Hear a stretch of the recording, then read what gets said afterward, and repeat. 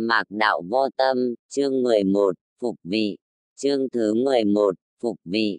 Bên ngoài, thái giám Tuyên Chỉ đã sớm dẫn theo một đám cung nữ thái giám đi tới cửa tiền điện, nhìn thấy Khang Phi đi ra, chúng thái giám cung nữ quỳ xuống, đồng thanh nói, nô tài, tỳ, thỉnh an Khang Phi nương nương. Ngoặc kép, Khang Phi sắc mặt trắng bệch, Dương Quỳnh nhìn sang cũng thấy hoảng sợ. Vừa rồi nàng vào cửa trông thấy Khang Phi chơi với lửa thần sắc khá tốt, sao lập tức lại biến thành như vậy? Tất cả đứng lên đi. Nói xong thân thể hơi lảo đảo, Dương Quỳnh vội đỡ lấy nàng. Thái giám tay cầm thánh chỉ không nói gì thêm, nhân tiện nói, Khang Phi tiếp chỉ. Dương Quỳnh đỡ Khang Phi quỳ xuống. Thái giám nói, chiếu viết Khang Phi thẩm thị, thuở nhỏ dịu dàng nhu thuận, trưởng thành tài đức hiền minh, hành hợp, lễ kinh, ngôn ứng đồ sử, đảm nhiệm con cháu gia tộc, thăng quan tấn tước, địa vị cao nhưng không ỷ lại, tính khiêm tốn càng thêm vẻ vang. Lấy đạo đức làm người, lấy hòa thuận xử thế. Tứ đức vẹn toàn là mẫu mực của lục cung. Bởi vì phản nghịch, chế trụ ở phương lâm. Nhưng lễ nghi cung thục, tiếng tốt đồn xa, thánh tình xem xét, chiếu cố ban thưởng, đặc biệt phục vị tứ cung, khen ngợi hiền đức, khâm thử. Tiếng nói lanh lảnh của thái giám ở chữ khâm thử cuối cùng kết thúc. Khang Phi lĩnh chỉ tạ ơn. Đứng lên, Dương Quỳnh thấy sắc mặt của nàng vẫn khó coi như cũ, nhưng vẻ mặt rất bình tĩnh, mang theo ý cười, nhìn về phía mọi người.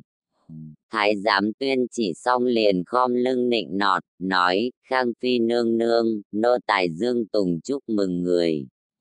Hoàng thượng nhưng vẫn luôn nhớ thương nương nương. Nếu không có gì, trước tiên nô tài cho người giúp nương nương sơ tẩy, sau đó đưa người về cung Lung Hoa.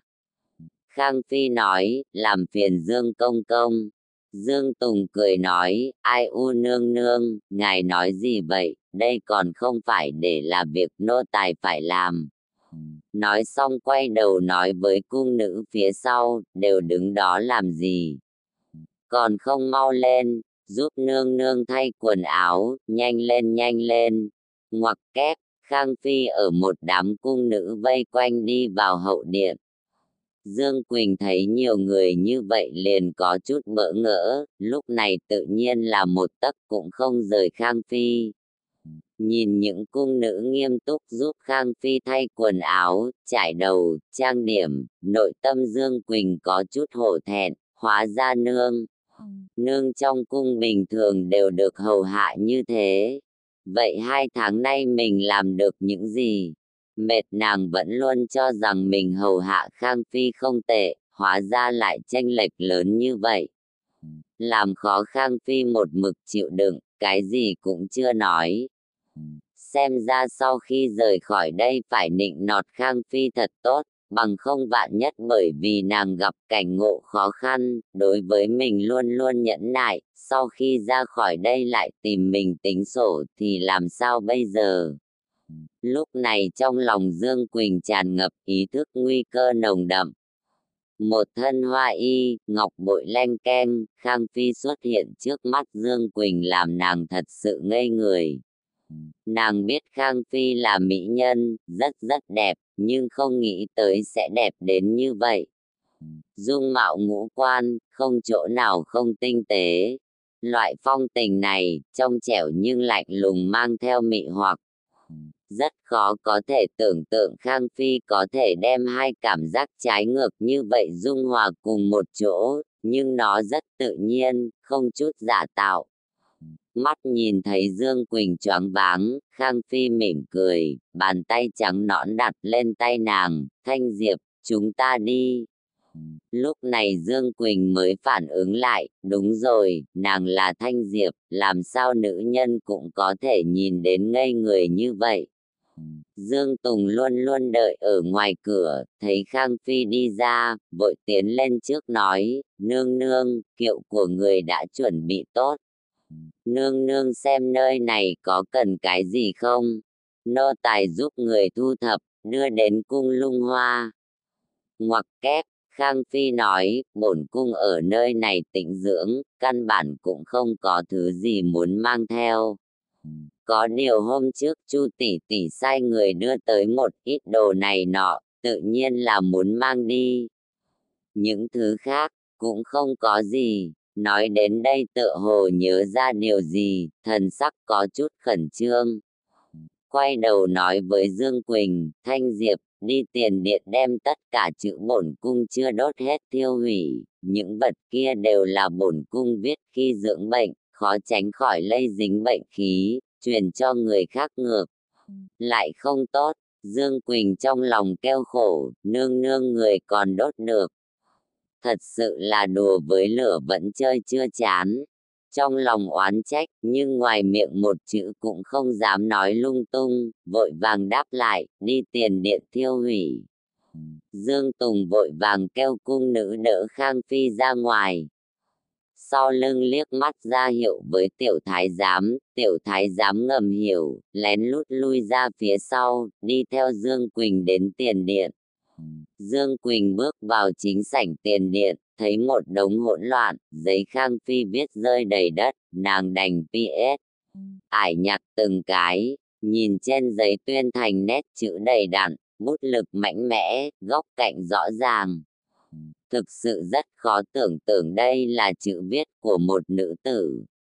Đang nghĩ ngợi, phía sau một tiểu thái giám bước vào, tiến lên chào hỏi, vị tỷ tỷ này, người là cung nữ bên cạnh nương nương. Loại chuyện nhỏ nhặt này vẫn là để nô tài thay người làm là được rồi. Dương Quỳnh mặc dù không hiểu rõ minh tranh ám đấu trong cung, nhưng cũng không ngốc. Nhìn tiểu thái giám liếc mắt một cái, sắc mặt nghiêm nghị, vẻ mặt cứng rắn nói, nương nương có việc giao phó, làm sao ta dám không làm. Ngoặc kép, tiểu thái giám nghe xong cũng không để ý, tiếp tục cười cười nói, vâng, tỷ tỷ nói đúng, vậy nô tài giúp người nhặt những tờ giấy này lên. Nói xong, xoay người nhặt từng tờ một. Dương Quỳnh cũng không xem là chuyện quan trọng, dù sao cũng muốn đốt hết. Vì vậy nhặt giấy để chồng lên bàn, lấy ra hộp diêm châm lửa, trong chốc lát, giấy tuyên thành đều hóa thành tro. Dương Quỳnh nhìn nó cháy sạch, cầm chén trà trên bàn, rắc nước lên cho tàn, nhìn cho sẽ không lại cháy, lúc này nàng mới ra ngoài đuổi theo kiệu của Khang Phi.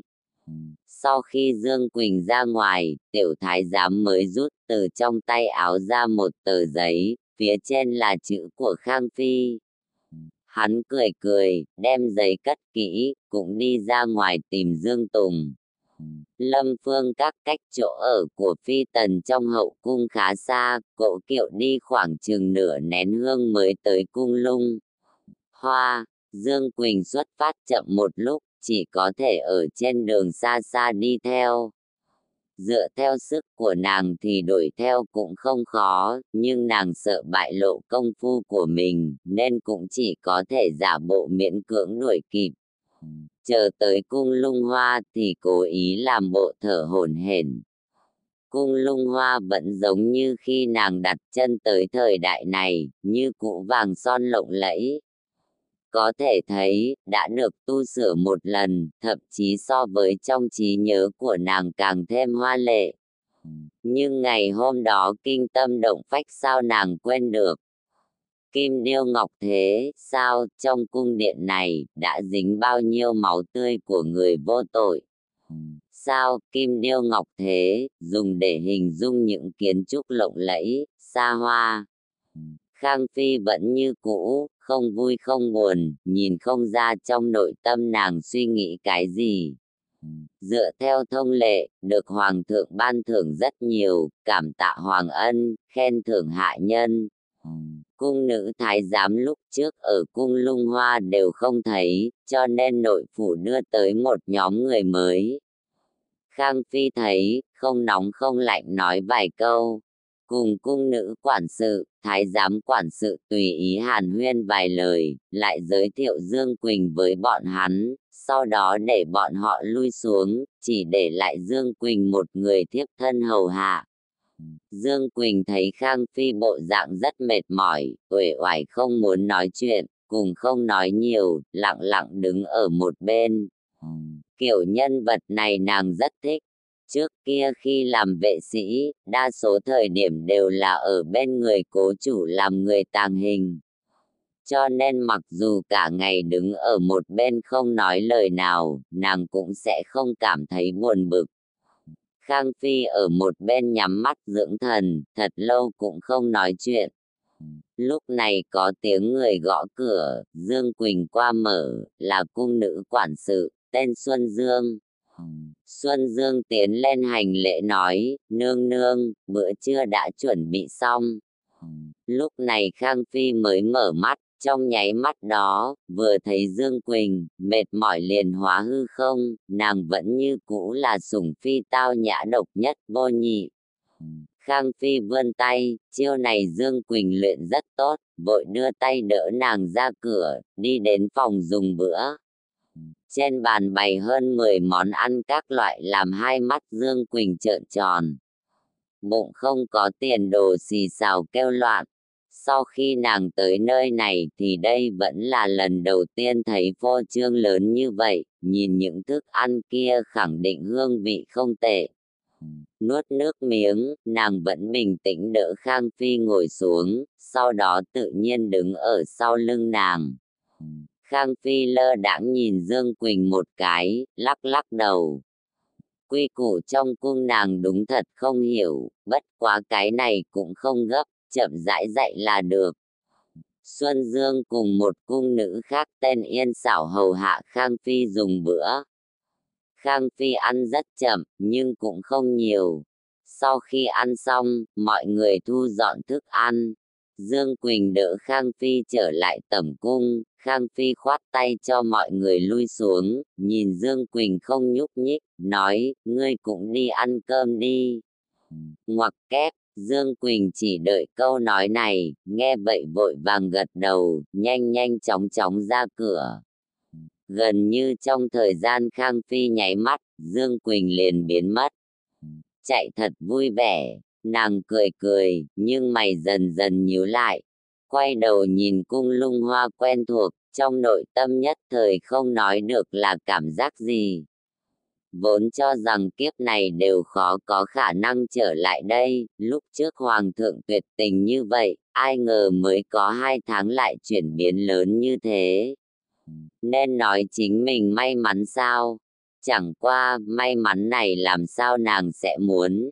Khang Phi cười khổ, tin tức nàng lấy được tuy rằng không nhiều như Mặc Diệp, nhưng so với của Mặc Diệp vẫn thấu triệt hơn. Từ tin tức Mặc Diệp mang đến, việc nàng được phục vị đã là ván đóng thuyền. Tâm an tĩnh 2 tháng giờ lại loạn cả lên. Tranh đấu trong cung, nàng có thể ứng phó, nhưng cũng đã mệt mỏi.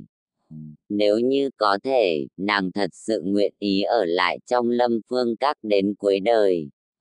Có điều, đây cũng chỉ là nguyện vọng. Phi tần được sủng rồi thất sủng, đơn giản chỉ có 2 con đường có thể đi, hoặc là nghĩ biện pháp phục sủng, hoặc là chỉ có con đường chết. Người bên ngoài sẽ không cho nàng cơ hội ẩn cư nơi đào nguyên. Hậu cung tranh đấu, cho tới bây giờ chỉ có sinh tử, không có thắng bại. Bị kéo trở về, cho dù không muốn, cũng không thể không đi tranh giành. Có thể nhanh như vậy được phục vị, nhất định có quan hệ của gia tộc. Cuối cùng nàng cũng không phải một thân một mình, thân là nữ nhi Thẩm thị, cũng nên vì gia tộc mình suy tính. Huống chi, nàng cũng không phải người lương thiện, không cam lòng lại để người hại mình tiếp tục ung dung tự tại. Bổn cung đã trở lại. Như vậy, những gì các ngươi thiếu nợ bổn cung, cũng nên trả. Buổi tối, Mục Công Công ở phòng kính sự tự mình đến truyền lời, Hoàng thượng chỉ thị Khang Phi thị tê. Cung lung hoa lại bắt đầu bận rộn. Dương Quỳnh đối với những thứ này hoàn toàn không có khái niệm, cũng không giúp đỡ được gì. Khang Phi thấy nàng ở bên cạnh mình thật sự không được tự nhiên, liền khai ân cho nàng về phòng nghỉ ngơi. Ban đêm, Khang Phi đón thánh giá đến tẩm điện, sau khi cho mọi người lui xuống, Hoàng thượng cầm tay nàng nói, 2 tháng nay oan ức ngươi. Khang Phi nhu hòa cầm lại tay Hoàng thượng, có những lời này của Hoàng thượng, thần thiếp liền không oan ức. Ngoặc kép, Hoàng đế gật đầu, mưa gió trong cung, ngươi trải qua không ít. Trẫm tin tưởng ngươi sẽ hiểu, hôm nay ngươi trở về, trẫm nhất định sẽ đền bù tổn thất. Hoàng thượng, nếu thần thiếp không cảm thấy oan ức, cũng không cần đền bù. Thần thiếp là nữ nhân của thiên gia, mưa gió lôi đình, đều là hoàng ân. Những đạo lý này, thần thiếp vẫn hiểu. Chuyện quá khứ đều đã qua, thần thiếp không khổ, cũng không oán, xin Hoàng thượng yên tâm. Hoàng thượng đưa tay ôm Khang Phi vào ngực, thấp giọng nói, trong hậu cung, chỉ có ngươi là hiểu lễ nhất. Hiện giờ Hoàng hậu không ở trong cung, hậu cung không thể loạn. Có những lời này của ngươi, trẫm vô cùng vui vẻ. Ngoặc kép, Khang Phi rũ mi mắt, khóe miệng cong lên thành ý cười khiêm tốn. Nhiều năm ân sủng, nàng sao lại không biết tính khí Hoàng thượng. Bởi vì mình là nữ nhi Thẩm gia, cho nên Hoàng thượng đối với nàng cực kỳ sủng ái, nhưng cũng cực kỳ đề phòng. Ân huệ cùng uy quyền, có điều là hy vọng nàng cho Thẩm gia chút mặt mũi. Chính mình bất quá là nữ tử, bị vây trong thâm cung thì có thành tựu gì. Ân sủng cũng là thăm dò, vừa tiến vừa lui, chính là mình 8 năm thánh sủng cũng đủ cay đắng ngọt bùi. Nhưng Hoàng thượng, người cho tới bây giờ cũng không tin Thẩm gia là trung tâm. Hoàng thượng nội tâm an ổn, cũng không phải xuất phát từ lời của Khang Phi. Nàng là nữ nhi Thẩm gia Giang Nam vọng tộc, tổ tiên 3 đời đều là đại nho đương thời. Thẩm lão gia tử là đế sư, thầy dạy vua, làm quan 2 triều, uy quyền dưới 1 người trên vạn người, môn sinh đông đảo, trải khắp thiên hạ. Năm đó tiên đế quyết định truyền ngôi cho hoàng tử không tranh giành hoàng vị là hoàng thượng hiện nay, nguyên nhân rất lớn là do Thẩm lão gia tử góp lời. Hoàng thượng thừa nhận phần nhân tình này, sau khi lên ngôi liền phong quan tứ tước, hết sức ân sủng. Thế nhưng trong nội tâm Hoàng thượng cũng có một cái gai, hắn cảm giác ngôi vị hoàng đế này cũng có công lao của Thẩm gia. Một gia tộc lại có thể quyết định người kế thừa hoàng vị, làm Hoàng thượng như có gai ở sau lưng, ăn ngủ không yên. Thẩm lão gia tử cũng không để Hoàng thượng khó xử, tháng Giêng năm thứ 2 phong quốc, Thẩm lão gia tử lấy lý do thân thể ốm yếu từ quan ở ẩn, đồng thời cũng để đông đảo con cháu Thẩm gia tại triều từ quan về quê, chỉ để lại 1 người con trai làm quan trong triều. 1 năm sau, Thẩm lão gia tử lại đưa nữ nhi Thẩm Thu Hoa vào cung làm phi, dẹp an thánh tâm. Thẩm lão gia kịp thời thoái ẩn, làm hoàng thượng vô cùng hài lòng, cũng đồng thời vì Thẩm gia giành được cơ hội toàn thân trở ra. Đối với việc đại trí tuệ như vậy, hoàng thượng không thể không tán thưởng. Cho nên đối với Khang Phi, hắn đồng thời tán thưởng, cũng đồng thời đề phòng.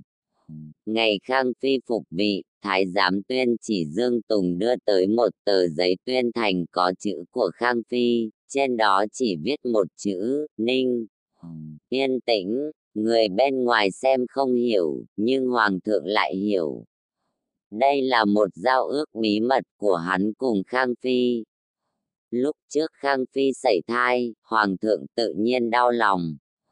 Thế như Khang Phi ở trước mặt hắn vẫn như cũ chi tình hiểu lễ, không nói ra nửa điểm ủy khuất, sau lưng lại nằm.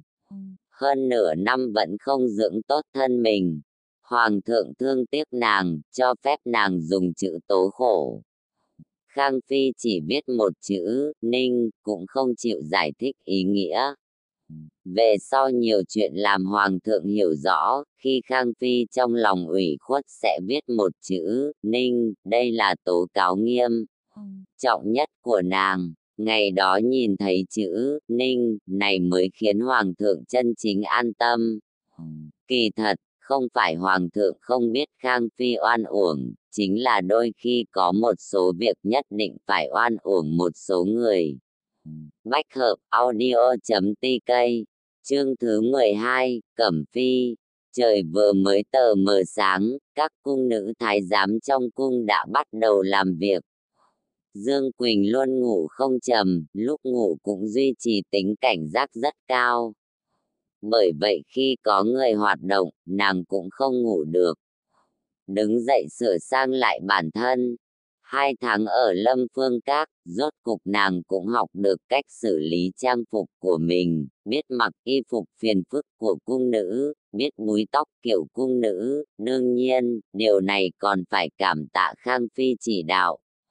Cung nữ trực đêm nói Khang Phi đã dậy, Dương Quỳnh đi theo đám người Xuân Dương vào tẩm điện Khang Phi hầu hạ. Khang Phi nhỏ giọng để Dương Quỳnh đứng một bên nhìn, cái gì cũng không cần làm. Mọi chuyện đều có những cung nữ khác phụ trách. Thay y phục cùng trang điểm hoàn tất, phong thái mỹ lệ của đại sủng phi lại hiện ra, làm cho mọi đồ vật tinh mỹ bày biện xung quanh bị lu mờ rất nhiều. Dùng qua bữa sáng, Khang Phi ở trong thư phòng ngồi đọc sách. Dương Quỳnh sau khi ăn cơm xong như cũ đứng bên cạnh Khang Phi làm người tàng hình. Bây giờ mới là buổi sáng, Khang Phi không cần nàng hầu hạ, cũng không cho nàng rời đi, giống như thực coi nàng là người tàng hình. Vừa đến canh 3 giờ tỵ, Thái giám Tiểu Hỷ Tử đến truyền lời, Cẩm Phi cung Hồng Huy đã đến. Khang Phi mang theo đám người Dương Quỳnh ra đón Cẩm Phi. Cẩm Phi mặc cung y màu xanh ngọc, trải búi tóc lăng vân, bên tóc mai có cài mấy trang sức bằng chân châu, một nhánh lục bảo thạch gắn đuôi phượng đung đưa ở trên đầu, theo từng bước đi của Cẩm Phi mà lay động. Dương Quỳnh chịu đựng kinh ngạc, tận lực biểu hiện bình thản như không có chuyện gì. Muốn nói làm hoàng thượng thật tốt, không chỉ trái phải ôm ấp hưởng hết tề nhân chi phúc, mà mỗi người đều là mỹ nữ. Nhìn Cẩm Phi đoán chừng tuổi không lớn hơn Khang Phi là mấy. Vẻ của nàng mang sự mạnh mẽ, trời sinh đại khí, hoàn toàn không giống với Khang Phi uyển chuyển hàm xúc, tinh tế tỉ mỉ. Dâng trà, Khang Phi cười nói, ta vốn nên đến cung Hồng Huy thăm tỷ tỷ, lại là không biết xấu hổ để tỷ tỷ đến thăm ta. Ngoặc kép, Cẩm Phi nói, làm sao lại khách sáo như vậy? Biết ngươi mới trở về, bề bộn nhiều việc, vốn định đợi mấy ngày nữa để ngươi thanh tĩnh rồi mới đến. Nhưng ta không đợi được, liền đến luôn. Khang Phi gật đầu, tính khí tỷ tỷ vẫn như trước, lần này ta có thể khỏi bệnh, còn là nhờ tỷ tỷ. Nàng bị chế trụ ở Lâm Phương Các vẫn trên danh nghĩa dưỡng bệnh, lúc này cũng không nên nói toạc ra. Cẩm Phi nhíu mày, mắt hạnh xinh đẹp chớp chớp, ngươi đúng là biết giữ lễ. Bao nhiêu người sinh bệnh, sao chỉ có mình ngươi phải đi dưỡng bệnh? Giữ lễ là đúng, nhưng không cần tiện nghi cho mấy kẻ muốn trèo cao. Cung Lung Hoa này của ngươi, bao nhiêu người luôn luôn mong nhớ, sao ngươi lại dễ bắt nạt như vậy? Khang Phi cười chua xót, ta hầu hạ hoàng thượng nhiều năm, tự nhiên làm những người đó ngứa mắt. Cũng là chính mình thua kém, đang tốt liền bị bệnh, hoàng thượng thương cảm, để cho ta đi nơi đó dưỡng bệnh, cũng là phúc phận của ta. Nói cũng không sai, thế nhưng ngươi... Cẩm Phi còn muốn nói nữa, lại bị Khang Phi ngắt lời. Tỷ tỷ, muội muội dưỡng bệnh 2 tháng, tỷ tỷ cũng hao tổn không ít tâm tư. Nếu như không phải tỷ tỷ chiếu cố, muội muội ta có lẽ còn không ra được Lâm Phương Các. Phần nhân tình này, muội muội sẽ ghi nhớ. Ngoặc kép, Cẩm Phi hiểu rõ ý tứ trong lời này, lắc lắc khăn trong tay, ta thì giúp cái gì? Nếu như thật sự có đại bản lĩnh, ngươi cũng sẽ không phải đi nơi đó. Thoáng dừng một chút, Cẩm Phi lập tức nở nụ cười, kéo tay Khang Phi, vỗ vỗ, hôm nay trở về là tốt rồi. Thân mình ngươi không tốt cần hảo hảo nghỉ ngơi, chuyện bên ngoài không cần quan tâm. Thân thể của mình, chính mình cẩn thận, trước mắt ngươi được hoàng thượng sủng ái, người bên ngoài đỏ mắt cũng vô dụng. Ngoặc kép, tỷ tỷ nói rất đúng. Cẩm Phi hai mắt khẽ nâng, chú ý tới Dương Quỳnh luôn ở cạnh Khang Phi đảm đương người tàng hình, này là, nha đầu đi theo ngươi. Khang Phi quay đầu nhìn thoáng qua, cười nói, đúng vậy. Trong lúc Thanh Tịnh dưỡng bệnh, bên người cũng chỉ có nha đầu này hầu hạ. Tuy nàng hơi ngốc, nhưng cũng tận tâm. Cẩm Phi nghe xong vẫy vẫy tay ý bảo Dương Quỳnh đi qua. Dương Quỳnh không dám chậm trễ, vội vàng đến bên người Cẩm Phi, khom lưng hành lễ, nô tỳ Thanh Diệp tham kiến Cẩm Phi nương nưa. Cẩm Phi lôi kéo nàng, cao thấp đánh giá, miệng nói, nha đầu này thật tốt. Vừa nhìn là biết trung thực không gây sự, làm khó ngươi đi theo muội muội, hôm nay cũng coi như hưởng phúc. Miệng nói xong, từ cung nữ tiếp thân bên người cầm một cái hầu bao màu lam nhét vào tay nàng, một chút đồ NS. Ở này là bổn cung thưởng, không phải vật hiếm lạ gì, cầm lấy đi. Sau này hầu hạ chủ tử các ngươi thật tốt, sẽ không thiếu chỗ tốt của ngươi. Dương Quỳnh lặng lẽ nhìn thoáng qua Khang Phi, thấy nàng khẽ vuốt cằm, lúc này mới quỳ xuống tạ ơn Cẩm Phi ban thưởng. Cẩm Phi cùng Khang Phi lại hàn huyên chút chuyện khác, đều là vài chuyện xảy ra trong hậu cung lúc Khang Phi chuyển đến Lâm Phương Các. Dương Quỳnh vẫn đứng bên cạnh Khang Phi, cũng không làm cái gì, chỉ đứng yên đó. Nàng cảm giác mình có hơi hiểu dụng ý của Khang Phi. Đại khái là cảm thấy nàng đối với chuyện trong hậu cung hiểu quá ít, nói nhiều sai nhiều, làm nhiều cũng sai nhiều, cho nên chuyện gì cũng để nàng ở một bên nhìn xem nghe, tận dụng hết khả năng để hiểu rõ sự tình. Tiễn Cẩm Phi về, đã đến giờ ăn trưa. Chúng cung nữ thái giám hầu hạ Khang Phi ăn xong, cũng đều bị Khang Phi cho lui xuống. Trong tẩm điện, đàn hương hảo hạng ở bên trong lư hương bốc lên từng làn khói mỏng lượn lờ, mùi thơm tràn ngập toàn bộ tẩm điện. Không có lời nào muốn hỏi bổn cung sao? Khang Phi nhắm mắt dưỡng thần. Dương Quỳnh cả kinh, vội vàng ngẩng đầu nhìn, sau khi phát hiện trong phòng không có người, nàng mới dám xác định là Khang Phi nói chuyện với mình. Thưa nương nương, nô tỳ hiểu rõ, đi theo nương nương, nghe nương nương phân phê. Họ thì vẫn tốt hơn. Khang Phi mở mắt ra, nhìn Dương Quỳnh. Một lúc lâu sau mới, xì, một tiếng bật cười, hóa ra ngươi cũng có lúc nói chuyện cẩn thận như vậy, bổn cung đúng là nhìn nhầm ngươi. Dương Quỳnh nghĩ thầm, lúc trước ở Lâm Phương Các, nói nặng một chút, nhẹ một chút cũng không làm sao. Lúc ấy nàng cũng không nghĩ tới Khang Phi còn có thể ra ngoài.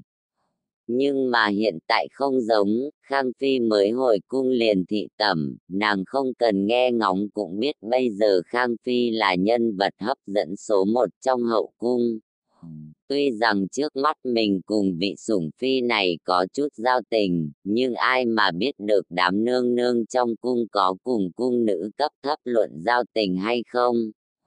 Chung hoạn nạn dễ dàng, cùng phú quý mới khó. Đương nhiên chính mình cần thận trọng từ lời nói đến hành động.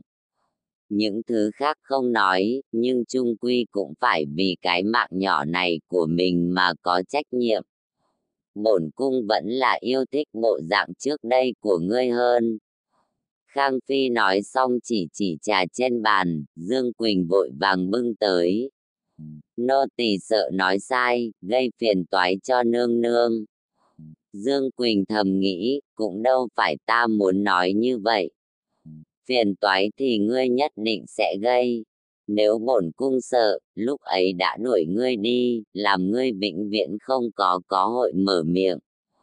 Khang Phi mắt phượng khẽ nâng, ánh sáng lóe lên trong nháy mắt đó làm Dương Quỳnh sợ đến mức hô hấp ngừng lại, thân thể theo bản năng đứng nghiêm. Khang Phi nhìn nàng, lắc đầu nói, lúc này ngươi hẳn là nên quỳ xuống, biểu hiện lòng trung thành của ngươi với bổn cung, cầu bổn cung tin tưởng ngươi, thả cho ngươi một con đường sống. Dương Quỳnh lúng túng nhìn Khang Phi, căn bản quỳ xuống nói bừa một hồi cũng không phải không được, nhưng hiện tại bị người ta nói rõ rõ ràng như vậy, mình còn phải phản ứng thế nào? Làm theo, có phải quá ngu hay không?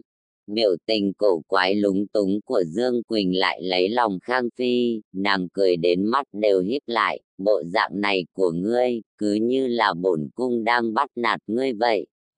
Nói xong khoát tay áo, ngươi vẫn cứ đứng là được rồi. Dương Quỳnh vội vàng theo lời Khang Phi đứng vững. Khang Phi lại nói, thời gian bổn cung cùng ngươi ở chung không lâu, nhưng là tình cảm trong lúc hoạn nạn. Bổn cung không phải người vong ân phụ nghĩa, cho nên đối với ngươi sẽ càng thêm quan tâm. Vẫn là câu nói kia, bổn cung muốn ngươi trung tâm.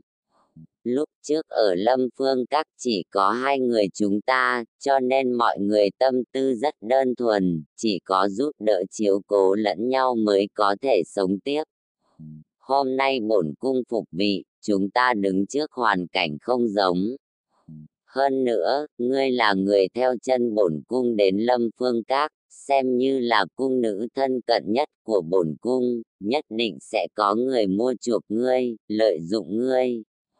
Lựa chọn thế nào, chính ngươi nghĩ kỹ. Bổn cung sẽ không bức ngươi. Thanh Diệp, ngươi nên nhớ, hậu cung này nhìn như sắc màu rực rỡ, trên thực tế là nơi ăn sống nuốt tươi. Vì lợi ích, bổn cung không dám cam đoan sẽ không hy sinh ngươi. Bổn cung chỉ có thể nói, chỉ cần ngươi trung tâm, ngươi sẽ là người cuối cùng bị hy sinh. Những lời này của Khang Phi làm Dương Quỳnh trong chốc lát vui vẻ, chốc lát lại lo lắng. Tâm tình giống như ngồi trên xe lên núi, cao thấp lên xuống.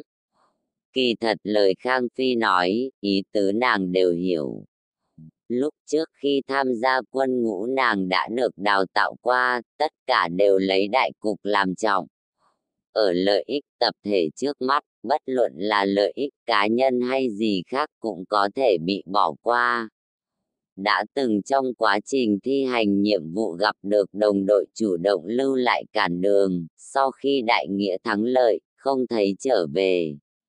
Chết, kỳ thật Dương Quỳnh cũng không sợ hãi, bởi vì đã quá quen thuộc đến mức làm nàng cảm thấy bây giờ có thể còn sống mới là kỳ tích. Chính là chết như thế nào mới là vấn đề. Nếu như bởi vì hậu cung tranh đấu, nàng vô duyên vô cớ thành vật hy sinh trong đó, Dương Quỳnh cảm thấy lên thiên đường hay xuống địa ngục cũng không quan trọng, vì đều sẽ bị đồng đội lúc trước chê cười. Nô tỳ hiểu ý nương nương, nô tỳ sẽ giữ tốt bổn phận của mình. Kỳ thật Dương Quỳnh cũng không biết mình đang nói cái gì. Khang Phi gật đầu, ngươi vốn dĩ là đê đẳng cung nữ cấp thấp. Ngày mai bổn cung sẽ nói ngươi làm nhị đẳng cung nữ. Nhất đẳng cung nữ cần một mình phụ trách một phương, năng lực ngươi không đủ, cho nên cần ủy khuất ngươi một chút. Dương Quỳnh nghe xong vội vàng lắc đầu, nương nương, người coi trong nô tỳ rồi. Nô tỳ cái gì cũng không biết, làm nhị đẳng cung nữ chỉ sợ khó để kẻ dưới phục tùng, ngoài ra không có vọng tưởng khác. Bổn cung rất thích ngươi điểm này, chưa bao giờ dám cầu những thứ mình không có đủ năng lực. Ngươi yên tâm, ngươi là người bên cạnh bổn cung, sẽ không ai dám nói gì về ngươi. Nàng suy nghĩ một chút lại nói, ngươi biết chút võ công, điều này đúng là khó có được. Bổn cung sẽ tìm cách để Mặc Diệp dạy ngươi, chính ngươi cũng nên cố gắng học hỏi, đừng hoang phí. Lần này Dương Quỳnh thật sự vui vẻ.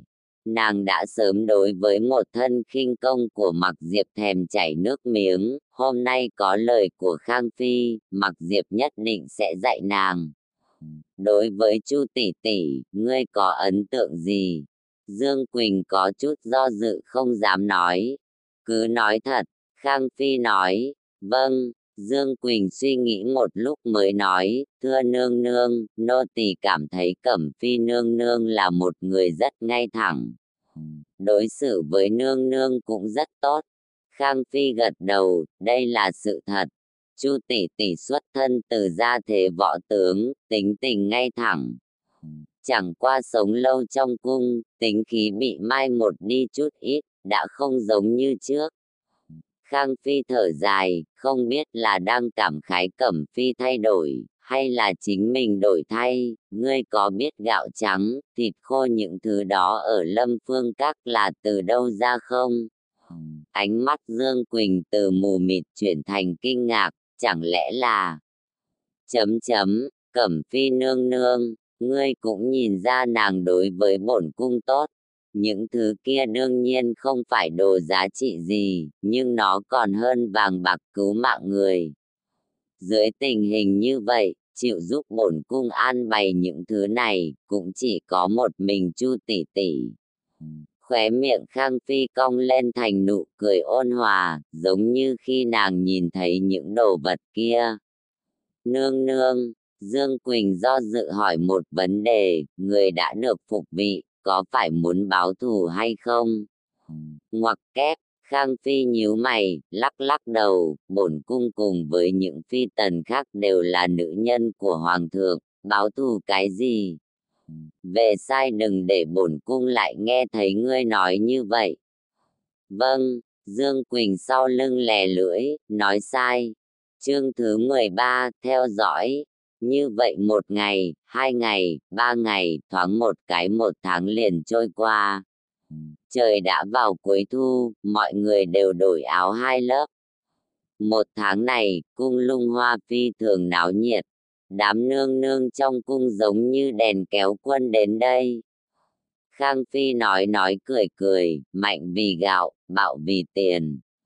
Lời nói ra càng thêm thông minh sắc bén, không quan tâm người tới cửa là đến chúc mừng, hay đến dùng thủ đoạn mềm dẻo đâm chọc người, Khang Phi đều có thể bất động thanh sắc quay về.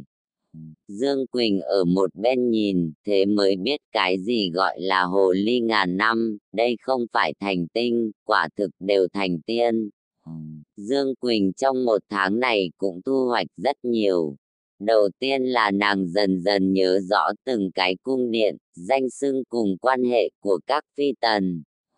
Sau đó học được ở chỗ Khang Phi không ít câu nói, trả lời vấn đề của người khác, lại không lộ ra bất cứ điều gì.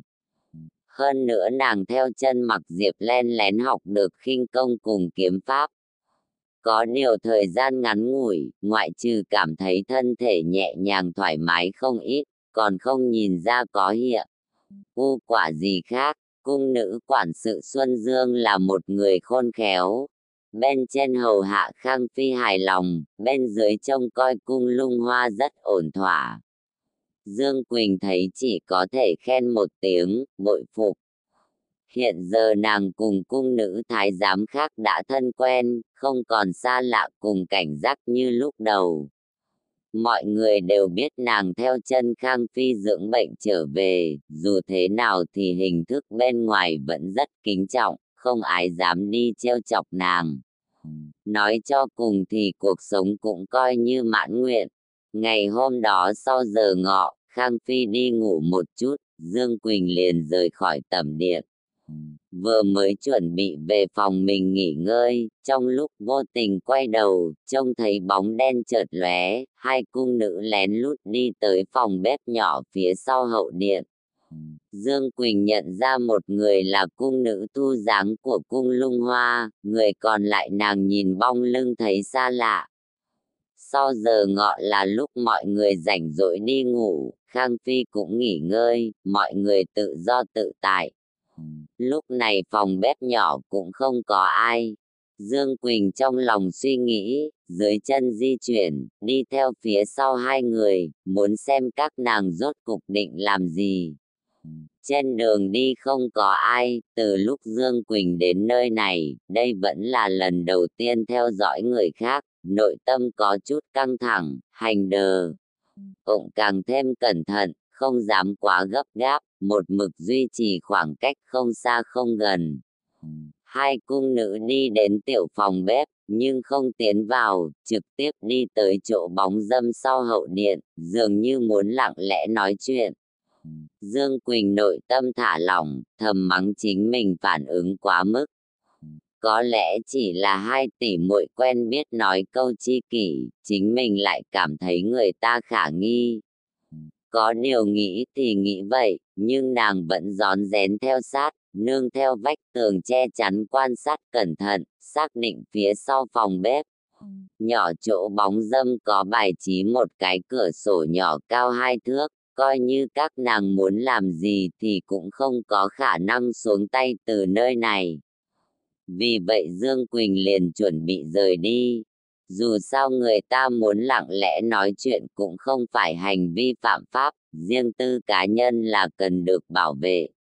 Mới quay người lại, chợt nghe cung nữ Thu Giáng nói, độc này Khang Phi vẫn nên ăn ít thì tốt hơn.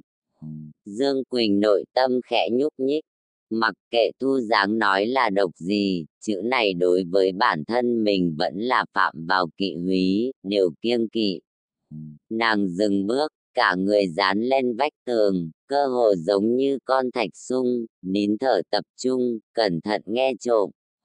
Cung nữ kia nói, độc này cũng không phải độc chí mạng, nhìn thì hung hiểm, nhưng thật ra chính là thượng thổ hạ tả, trước nôn sau đó tiêu chảy, chỉ cần chịu đựng qua, cũng không có.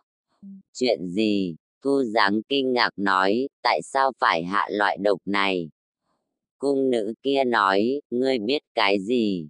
Khang Phi được sủng ái như vậy, nếu như độc chết, Hoàng thượng sao có thể chịu để yên? Chắc chắn sẽ hạ chỉ điều tra, dù nương nương làm việc không chút kẽ hở, nhưng cũng khó bảo toàn mọi phân. Đoạn đều không xảy ra sơ suất. Qua tay nhiều người như vậy, một khi có người chột dạ nhát gan, vậy là gây ra bao nhiêu tội lỗi. Giày vò Khang Phi một chút là được rồi, làm sao nương nương có thể nhẫn tâm đả thương sát hại người. Ngoặc kép, Thu Giáng vội vàng phụ họa nói, đây là tự nhiên. Trong hậu cung này chỉ có nương nương là thiện tâm nhất. Cung nữ kia hừ một tiếng, nói tiếp, nếu không phải do Khang Phi những năm này danh tiếng quá thịnh, nương nương cũng sẽ không ra tay. Nói xong thở dài, vốn có thể làm cho Hoàng thượng chặt đứt nhớ nhung, ai ngờ Cẩm Phi cùng Quý Phi dốc sức nói tốt cho nàng. Vào lãnh cung còn có thể ra ngoài, nàng cũng coi như là người thứ nhất. Thu Giáng không muốn tiếp tục vấn đề này, chuyển đề tài nói, nương nương còn dặn dò cái gì? Ngoặc kép, cung nữ kia nói, túi thơm này ngươi mang theo, không có việc gì thì ở đi lại trước mặt Khang Phi là được. Thu Giáng hỏi, hương trong túi là gì? Ngữ khí của cung nữ kia rõ ràng không vui, đồ nương nương đưa, ngươi có tư cách biết sao? Ngoặc kép, Thu Giáng vội vàng nói vâng, không dám tiếp tục hỏi nhiều. Cung nữ kia lại nói tiếp, ngươi chỉ cần nghe nương nương phân phó là được, tự nhiên sẽ không thiếu chỗ tốt của ngươi. Sau đó nghe thấy tiếng bước chân, Dương Quỳnh cảnh giác, thân thể vội trốn, người đã đến cửa phòng bếp nhỏ, tiếp tục di chuyển, núp sau một đống nguyên liệu nấu ăn, ẩn giấu thân mình.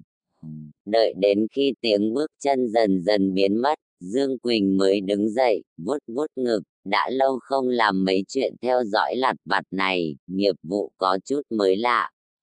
Trở lại phòng của mình, nàng cũng không nghĩ nhiều.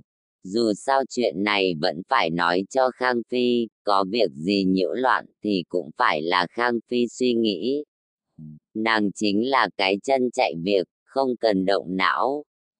Mặc nguyên quần áo nằm ngủ trong chốc lát, Yên Xảo đi vào nói, Thanh Diệp tỷ tỷ, nương nương đã tỉnh, cho gọi người. Dương Quỳnh chở mình một cái xuống giường, động tác nhanh đến mức làm Yên Xảo nhìn đến ngây người. Đứng trước gương sửa lại trang dung của mình một chút, thoạt nhìn sẽ không thất lễ. Dương Quỳnh quay lại nhìn về phía Yên Xảo nghiêng đầu một cái, ý là đi thôi. Sau đó cũng mặc kệ Yên Xảo nhìn có hiểu động tác hiện đại này hay không, liền ra cửa đi gặp Khang Phi.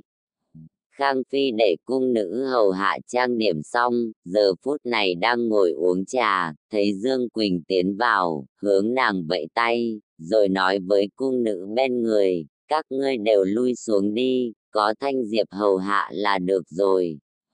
Ngoặc kép, các cung nữ lập tức lui ra ngoài. Khang Phi nói, đây là điểm tâm Ngự Thiện phòng vừa làm, mới đưa tới, ngươi nếm thử. Dương Quỳnh thầm nói, chẳng lẽ ngươi biết ta ở góc tường nghe lén, cho nên sớm hối lộ ta. Nghĩ thì nghĩ vậy, nhưng đối với đồ vật đưa tới cửa, nàng tự nhiên sẽ không khách khí. Cầm một khối điểm tâm trong đĩa ở trên bàn, dùng tướng ăn tự cho là văn nhã cắn một cái, trước mắt lập tức sáng ngời.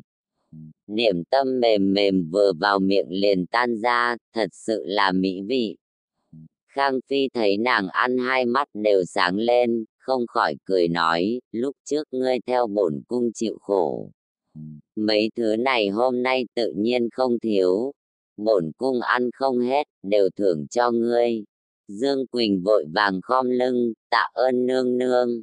Đây chính là muốn có bao nhiêu thành tâm liền có bấy nhiêu thành tâm. Khang Phi liếc nàng một cái, khóe miệng không nhịn được hơi cong lên, cuối cùng không nhịn được bật cười. Dương Quỳnh đứng thẳng người, gãi gãi đầu. Gãi một cái cũng không sao, nhưng gãi nhiều cái, ngược lại suýt nữa làm hỏng búi tóc nàng tỉ mỉ chải, vội vàng thu tay. Bộ dạng này của ngươi đúng là không ra làm sao. Khang Phi giống như bất đắc dĩ, tuy nhiên mặt mày lại mang theo ý cười. Dương Quỳnh bĩu môi, thầm nghĩ, người một khi quen thuộc, sẽ không giống như ban đầu. Khang Phi nương nương lúc mới đầu là đoan trang dịu dàng cỡ nào. Thời điểm ở Lâm Phương Các, mỗi ngày đọc sách viết chữ, xuân thương thu buồn, tại sao hiện tại sẽ luôn chê cười nàng? Chẳng lẽ sau khi hai người thân quen, Khang Phi liền biến dị? Ăn hai khối điểm tâm, đồ ngọt dễ dàng no bụng, hơn nữa Dương Quỳnh đã ăn cơm trưa, lúc này ăn cũng không vào. Trong lòng suy nghĩ chuyện buổi trưa, nàng nhìn ra ngoài, thấy hai cung nữ đang canh cửa, liền tiến đến bên người Khang Phi, nhỏ giọng kể lại sự tình.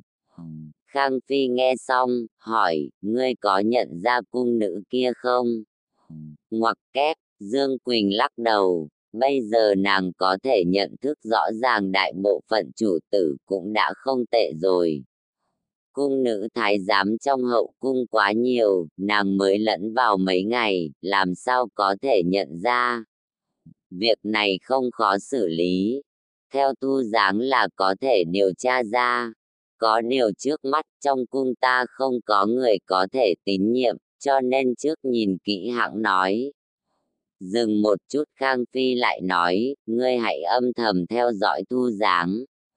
Ngoặc kép, vâng. Dương Quỳnh bị câu nói của Khang Phi, không có người có thể tín nhiệm, khiến cho rất không thoải mái. Thật ra cũng không phải nàng đa nghi, nàng biết rõ Khang Phi nói không phải nàng. Thế nhưng, tỉ muội bình thường một nhà thân quen, vậy mà đến lúc này, một người cũng không dám dùng, thật. Sự là chuyện rất buồn bực. Chính mình còn như thế, nghĩ đến Khang Phi thân ở thượng vị thì lại càng thêm phiền muộn.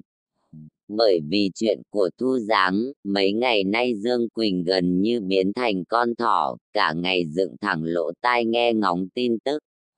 Nàng là thiếp thân cung nữ của Khang Phi, chúng cung nữ thái giám trong cung Lung Hoa khách khí với nàng, cũng đồng thời đề phòng nàng mách lẻo với Khang Phi.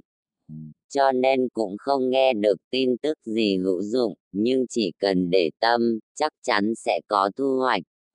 Trước khi được phái đến cung Lung Hoa, Thu Giáng cùng Thu Tử đều là người hầu giám thị ở Phục Cục Tư Y, nơi quản lý tất cả quần áo trong cung. Khang Phi vừa ý năng lực của hai người bọn họ, đưa y phục cùng đồ trang sức cho các nàng trông coi.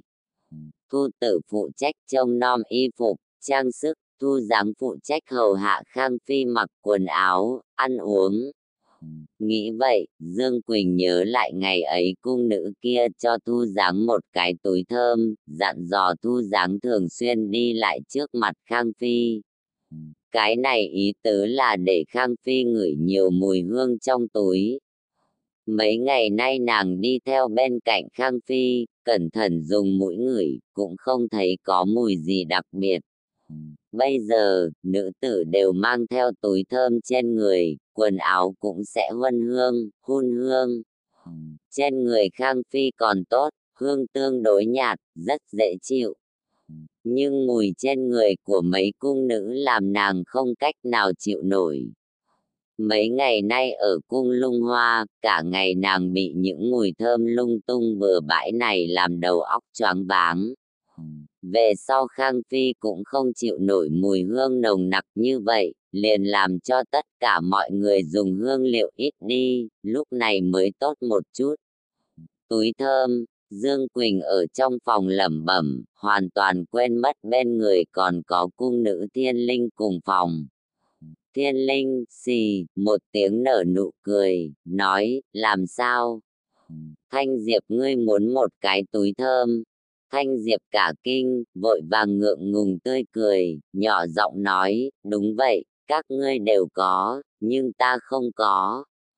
Ngoặc kép, Thiên Linh ở cùng phòng với nàng cũng hơn 1 tháng, biết rõ nàng ở phương diện nữ công gia tránh kém đến nỗi nhân thần cộng phẫn, người cùng thần linh đều phẫn nộ.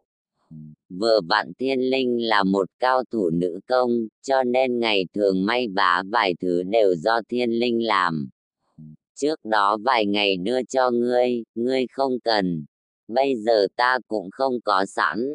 Thiên Linh nói. Dương Quỳnh tranh thủ, vội vàng ngồi xuống bên người Thiên Linh, năn nỉ nói, tỷ tỷ tốt, ta cũng không vội dùng, ngươi theo cho ta một cái thôi. Ngoặc kép, Thiên Linh hai mắt đảo quanh, nói, ta được lợi gì? Dương Quỳnh vội vàng nói, sau này nương nương thưởng điểm tâm cho ta sẽ lưu lại cho ngươi một phần. Thiên Linh căn bản chỉ thuận miệng nói một chút, cũng không trông chờ theo cái tui thơm có thể được báo đáp cái gì. Nhưng nghe Dương Quỳnh nói như vậy, lập tức hứng chí, thật sự. Ngươi không dọa ta. Dương Quỳnh vừa thấy biểu tình của Thiên Linh, liền biết có cửa, ta có bao giờ dọa ngươi. Thiên Linh vốn không phải người ưa ngọt, đơn giản lúc này chỉ theo Dương Quỳnh đùa giỡn. Một gian phòng ở, thật sự còn quan tâm một cái túi thơm sao? Tự nhiên đáp ứng, lập tức lấy vải, từng mũi bắt đầu thêu. Dương Quỳnh ở một bên câu được câu không nói chuyện với nàng, trong túi thơm này chưa hương liệu gì. Mạc đạo vô tâm, chương 11, phục vị. Chương thứ 11, phục vị.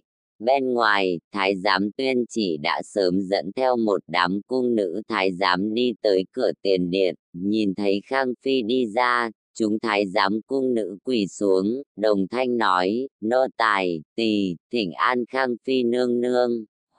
Ngoặc kép, Khang Phi sắc mặt trắng bệch, Dương Quỳnh nhìn sang cũng thấy hoảng sợ. Vừa rồi nàng vào cửa trông thấy Khang Phi chơi với lửa thần sắc khá tốt, sao lập tức lại biến thành như vậy? Tất cả đứng lên đi. Nói xong thân thể hơi lảo đảo, Dương Quỳnh vội đỡ lấy nàng. Thái giám tay cầm thánh chỉ không nói gì thêm, nhân tiện nói, Khang Phi tiếp chỉ.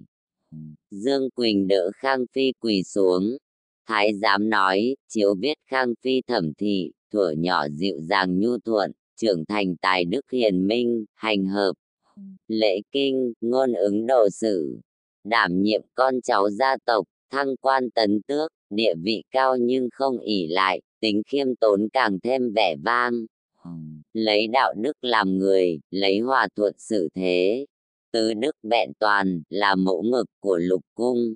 Bởi vì phản nghịch, chế trụ ở phương lâm. Nhưng lễ nghi cung thục, tiếng tốt đồn xa, thánh tình xem xét, chiếu cố ban thưởng, đặc biệt phục vị tứ cung, khen ngợi hiền đức, khâm thử.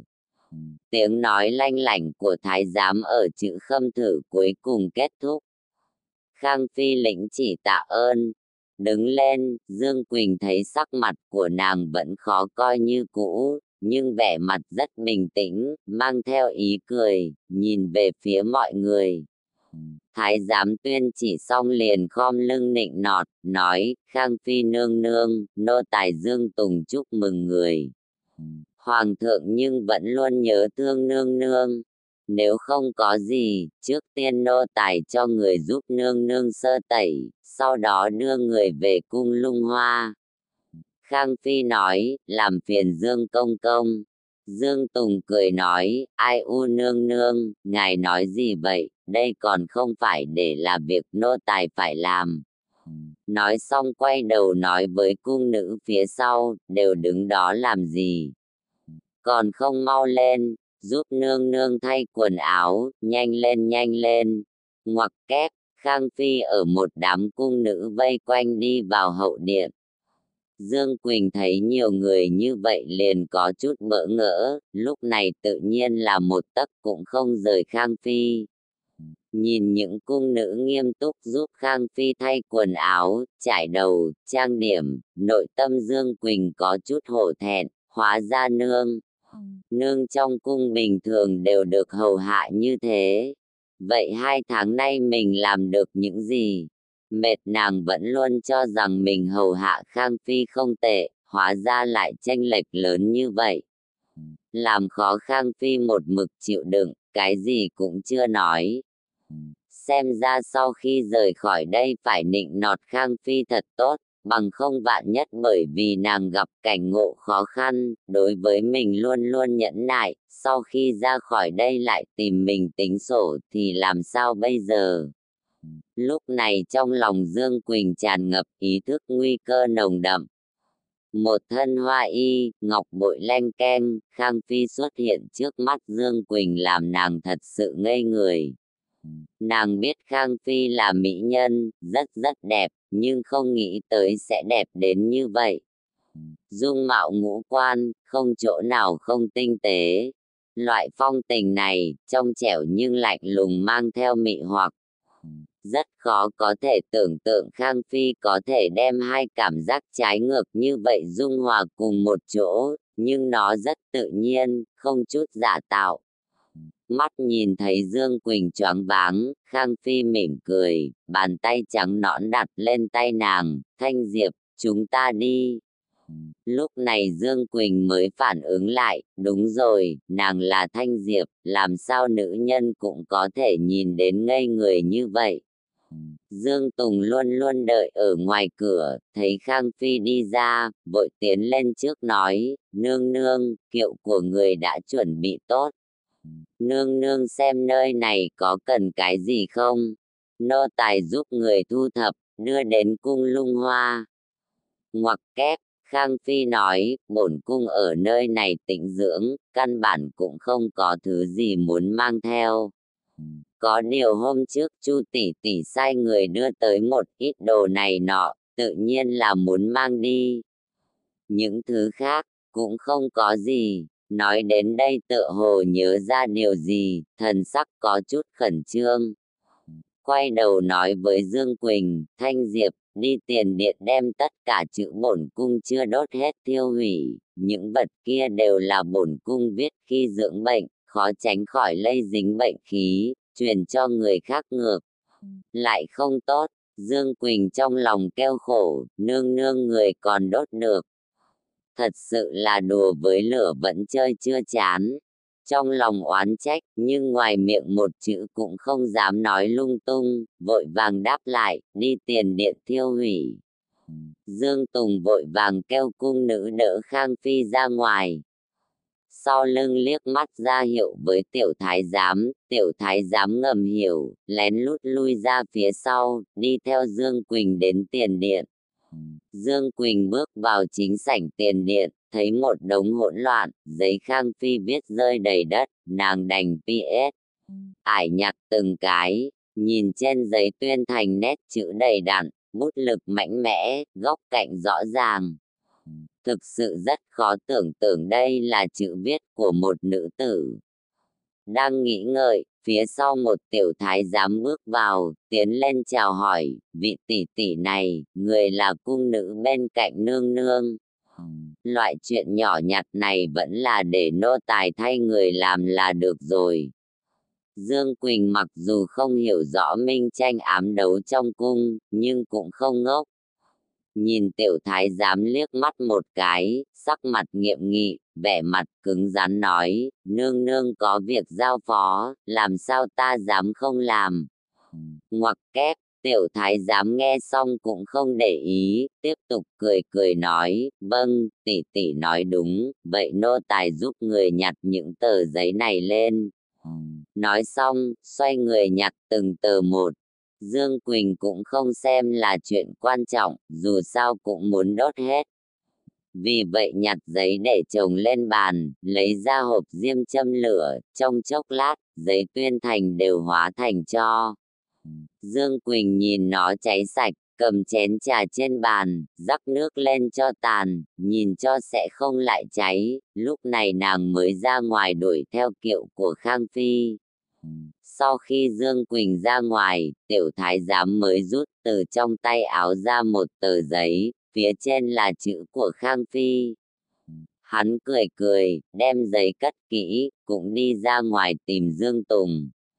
Lâm Phương các cách chỗ ở của Phi Tần trong hậu cung khá xa, cỗ kiệu đi khoảng chừng nửa nén hương mới tới cung Lung Hoa. Dương Quỳnh xuất phát chậm một lúc, chỉ có thể ở trên đường xa xa đi theo. Dựa theo sức của nàng thì đuổi theo cũng không khó, nhưng nàng sợ bại lộ công phu của mình, nên cũng chỉ có thể giả bộ miễn cưỡng đuổi kịp. Chờ tới cung Lung Hoa thì cố ý làm bộ thở hổn hển. Cung Lung Hoa vẫn giống như khi nàng đặt chân tới thời đại này, như cũ vàng son lộng lẫy. Có thể thấy, đã được tu sửa một lần, thậm chí so với trong trí nhớ của nàng càng thêm hoa lệ. Nhưng ngày hôm đó kinh tâm động phách sao nàng quên được. Kim điêu ngọc thế, sao trong cung điện này đã dính bao nhiêu máu tươi của người vô tội. Sao kim điêu ngọc thế, dùng để hình dung những kiến trúc lộng lẫy, xa hoa. Khang Phi vẫn như cũ, không vui không buồn, nhìn không ra trong nội tâm nàng suy nghĩ cái gì. Dựa theo thông lệ, được Hoàng thượng ban thưởng rất nhiều, cảm tạ Hoàng ân, khen thưởng hạ nhân. Cung nữ thái giám lúc trước ở cung Lung Hoa đều không thấy, cho nên nội phủ đưa tới một nhóm người mới. Khang Phi thấy, không nóng không lạnh nói vài câu. Cùng cung nữ quản sự, thái giám quản sự tùy ý hàn huyên vài lời, lại giới thiệu Dương Quỳnh với bọn hắn, sau đó để bọn họ lui xuống, chỉ để lại Dương Quỳnh một người thiếp thân hầu hạ. Dương Quỳnh thấy Khang Phi bộ dạng rất mệt mỏi, uể oải không muốn nói chuyện, cùng không nói nhiều, lặng lặng đứng ở một bên. Kiểu nhân vật này nàng rất thích. Trước kia khi làm vệ sĩ, đa số thời điểm đều là ở bên người cố chủ làm người tàng hình. Cho nên mặc dù cả ngày đứng ở một bên không nói lời nào, nàng cũng sẽ không cảm thấy buồn bực. Khang Phi ở một bên nhắm mắt dưỡng thần, thật lâu cũng không nói chuyện. Lúc này có tiếng người gõ cửa, Dương Quỳnh qua mở, là cung nữ quản sự, tên Xuân Dương. Xuân Dương tiến lên hành lễ nói, nương nương, bữa trưa đã chuẩn bị xong. Lúc này Khang Phi mới mở mắt, trong nháy mắt đó, vừa thấy Dương Quỳnh, mệt mỏi liền hóa hư không, nàng vẫn như cũ là sủng phi tao nhã độc nhất vô nhị. Khang Phi vươn tay, chiêu này Dương Quỳnh luyện rất tốt, vội đưa tay đỡ nàng ra cửa, đi đến phòng dùng bữa. Trên bàn bày hơn 10 món ăn các loại làm hai mắt Dương Quỳnh trợn tròn. Bụng không có tiền đồ xì xào kêu loạn. Sau khi nàng tới nơi này thì đây vẫn là lần đầu tiên thấy phô trương lớn như vậy, nhìn những thức ăn kia khẳng định hương vị không tệ. Nuốt nước miếng, nàng vẫn bình tĩnh đỡ Khang Phi ngồi xuống, sau đó tự nhiên đứng ở sau lưng nàng. Khang Phi lơ đãng nhìn Dương Quỳnh một cái, lắc lắc đầu. Quy củ trong cung nàng đúng thật không hiểu, bất quá cái này cũng không gấp, chậm rãi dạy là được. Xuân Dương cùng một cung nữ khác tên Yên Xảo hầu hạ Khang Phi dùng bữa. Khang Phi ăn rất chậm, nhưng cũng không nhiều. Sau khi ăn xong, mọi người thu dọn thức ăn. Dương Quỳnh đỡ Khang Phi trở lại tẩm cung, Khang Phi khoát tay cho mọi người lui xuống, nhìn Dương Quỳnh không nhúc nhích, nói, ngươi cũng đi ăn cơm đi. Ngoặc kép, Dương Quỳnh chỉ đợi câu nói này, nghe vậy vội vàng gật đầu, nhanh nhanh chóng chóng ra cửa. Gần như trong thời gian Khang Phi nháy mắt, Dương Quỳnh liền biến mất. Chạy thật vui vẻ, nàng cười cười, nhưng mày dần dần nhíu lại. Quay đầu nhìn cung lung hoa quen thuộc, trong nội tâm nhất thời không nói được là cảm giác gì. Vốn cho rằng kiếp này đều khó có khả năng trở lại đây, lúc trước Hoàng thượng tuyệt tình như vậy, ai ngờ mới có 2 tháng lại chuyển biến lớn như thế. Nên nói chính mình may mắn sao? Chẳng qua may mắn này làm sao nàng sẽ muốn. Khang Phi cười khổ, tin tức nàng lấy được tuy rằng không nhiều như Mặc Diệp, nhưng so với của Mặc Diệp vẫn thấu triệt hơn. Từ tin tức Mặc Diệp mang đến, việc nàng được phục vị đã là ván đóng thuyền. Tâm an tĩnh 2 tháng giờ lại loạn cả lên. Tranh đấu trong cung, nàng có thể ứng phó, nhưng cũng đã mệt mỏi. Nếu như có thể, nàng thật sự nguyện ý ở lại trong Lâm Phương Các đến cuối đời. Có điều, đây cũng chỉ là nguyện vọng. Phi tần được sủng rồi thất sủng, đơn giản chỉ có 2 con đường có thể đi, hoặc là nghĩ biện pháp phục sủng, hoặc là chỉ có con đường chết.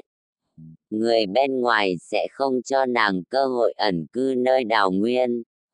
Hậu cung tranh đấu, cho tới bây giờ chỉ có sinh tử, không có thắng bại. Bị kéo trở về, cho dù không muốn, cũng không thể không đi tranh giành. Có thể nhanh như vậy được phục vị, nhất định có quan hệ của gia tộc. Cuối cùng nàng cũng không phải một thân một mình, thân là nữ nhi Thẩm thị, cũng nên vì gia tộc mình suy tính.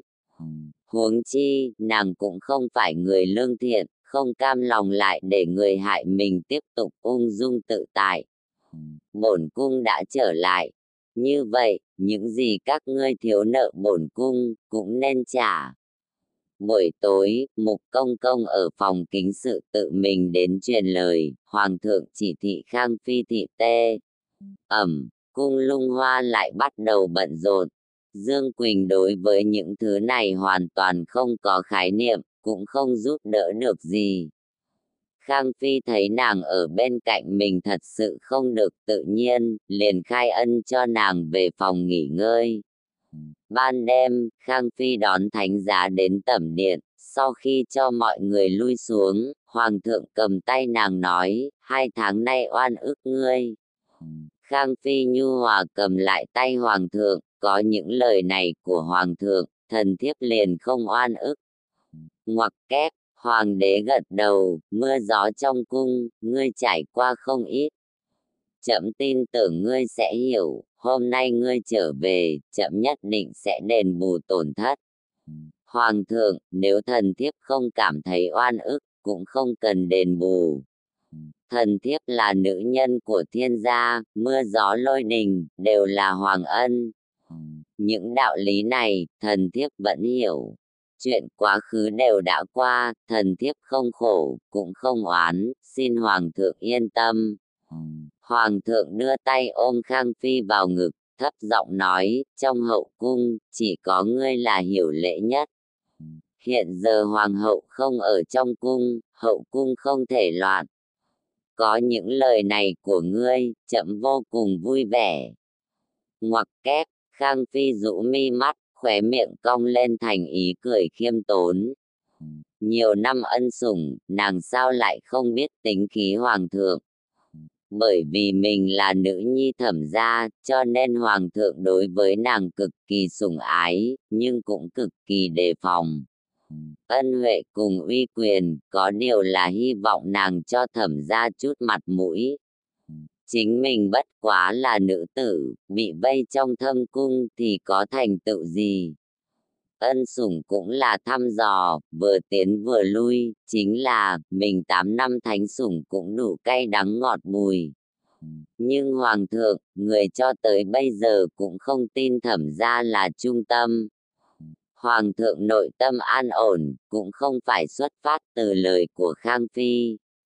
Nàng là nữ nhi Thẩm gia Giang Nam vọng tộc, tổ tiên 3 đời đều là đại nho đương thời. Thẩm lão gia tử là đế sư, thầy dạy vua, làm quan 2 triều, uy quyền dưới 1 người trên vạn người, môn sinh đông đảo, trải khắp thiên hạ. Năm đó tiên đế quyết định truyền ngôi cho hoàng tử không tranh giành hoàng vị là hoàng thượng hiện nay, nguyên nhân rất lớn là do Thẩm lão gia tử góp lời. Hoàng thượng thừa nhận phần nhân tình này, sau khi lên ngôi liền phong quan tứ tước, hết sức ân sủng. Thế nhưng trong nội tâm hoàng thượng cũng có một cái gai, hắn cảm giác ngôi vị hoàng đế này cũng có công lao của Thẩm gia. Một gia tộc lại có thể quyết định người kế thừa hoàng vị, làm hoàng thượng như có gai ở sau lưng, ăn ngủ không yên.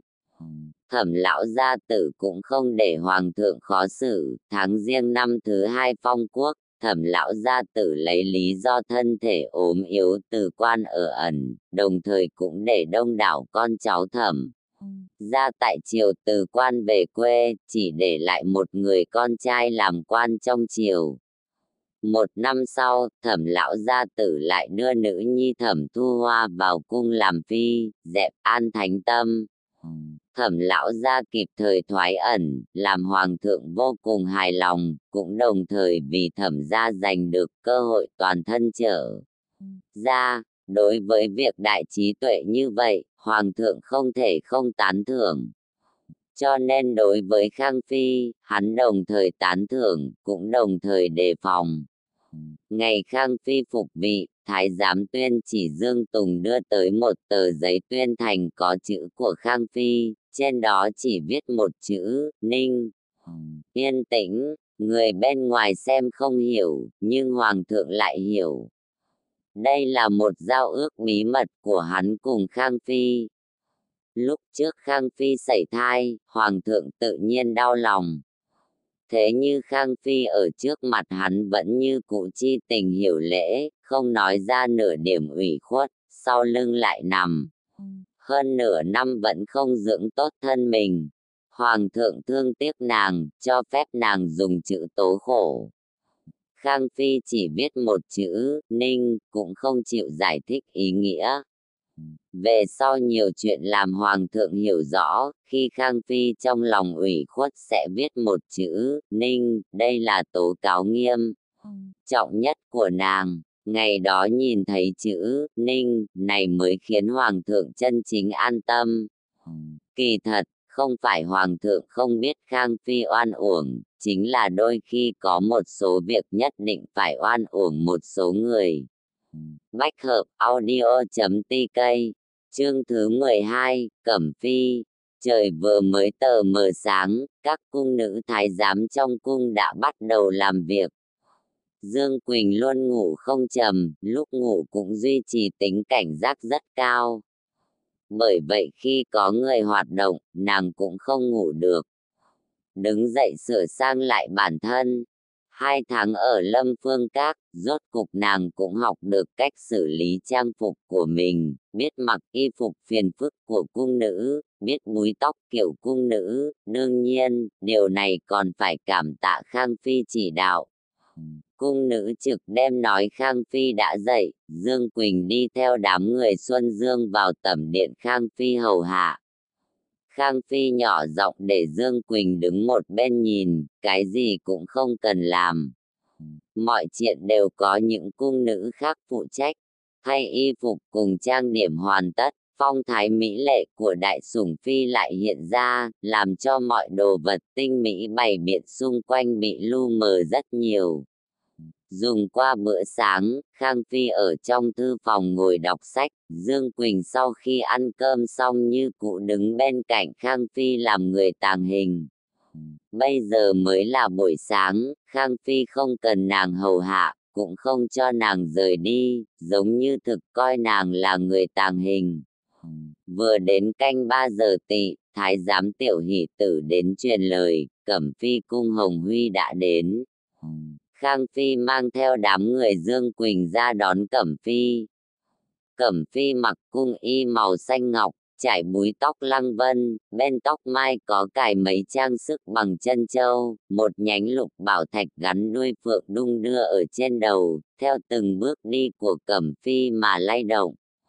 Dương Quỳnh chịu đựng kinh ngạc, tận lực biểu hiện bình thản như không có chuyện gì.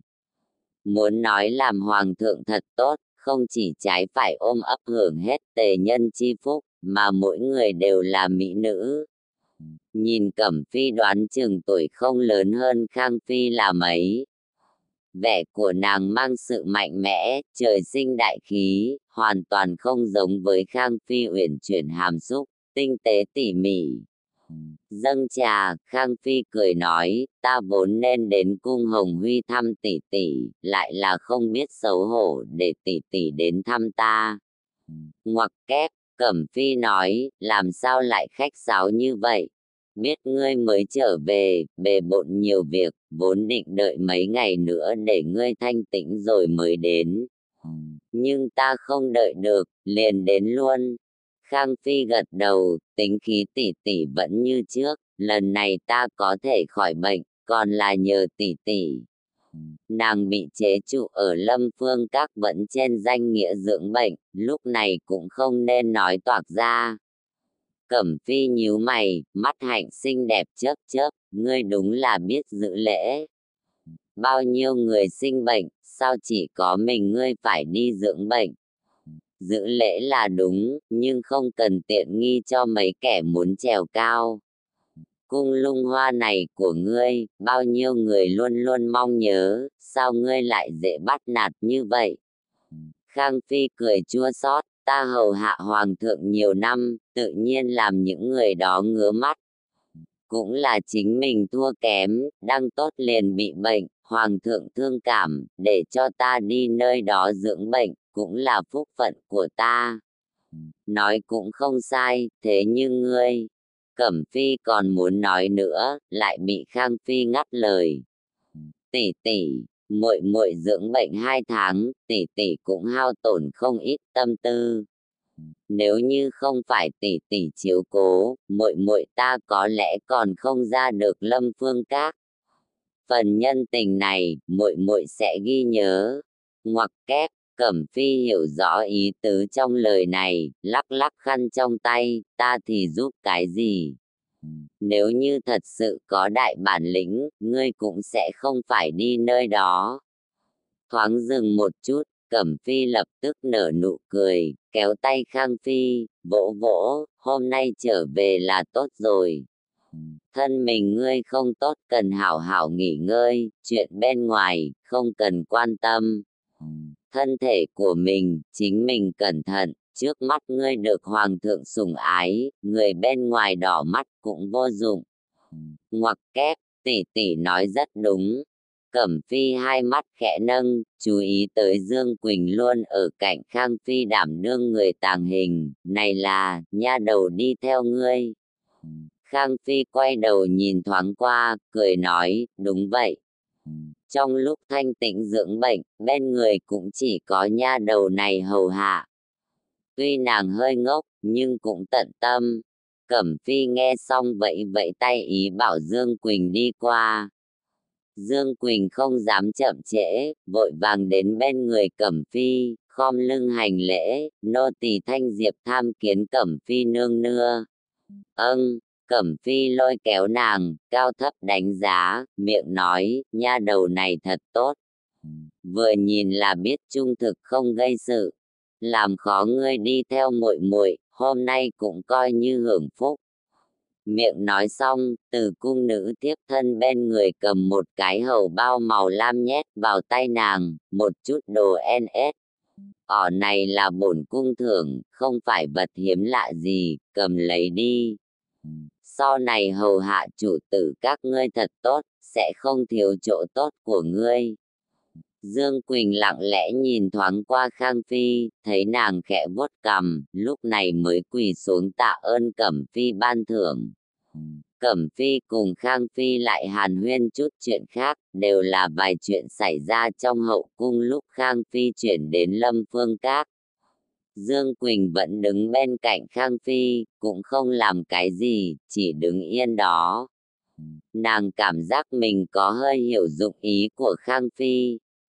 Đại khái là cảm thấy nàng đối với chuyện trong hậu cung hiểu quá ít, nói nhiều sai nhiều, làm nhiều cũng sai nhiều, cho nên chuyện gì cũng để nàng ở một bên nhìn xem nghe, tận dụng hết khả năng để hiểu rõ sự tình. Tiễn Cẩm Phi về, đã đến giờ ăn trưa. Chúng cung nữ thái giám hầu hạ Khang Phi ăn xong, cũng đều bị Khang Phi cho lui xuống. Trong tẩm điện, đàn hương hảo hạc ở bên trong lư hương bốc lên từng làn khói mỏng lượn lờ, mùi thơm tràn ngập toàn bộ tẩm điện. Không có lời nào muốn hỏi bổn cung sao? Khang Phi nhắm mắt dưỡng thần. Dương Quỳnh cả kinh, vội vàng ngẩng đầu nhìn, sau khi phát hiện trong phòng không có người, nàng mới dám xác định là Khang Phi nói chuyện với mình. Thưa nương nương, nô tỳ hiểu rõ, đi theo nương nương, nghe nương nương phân phê.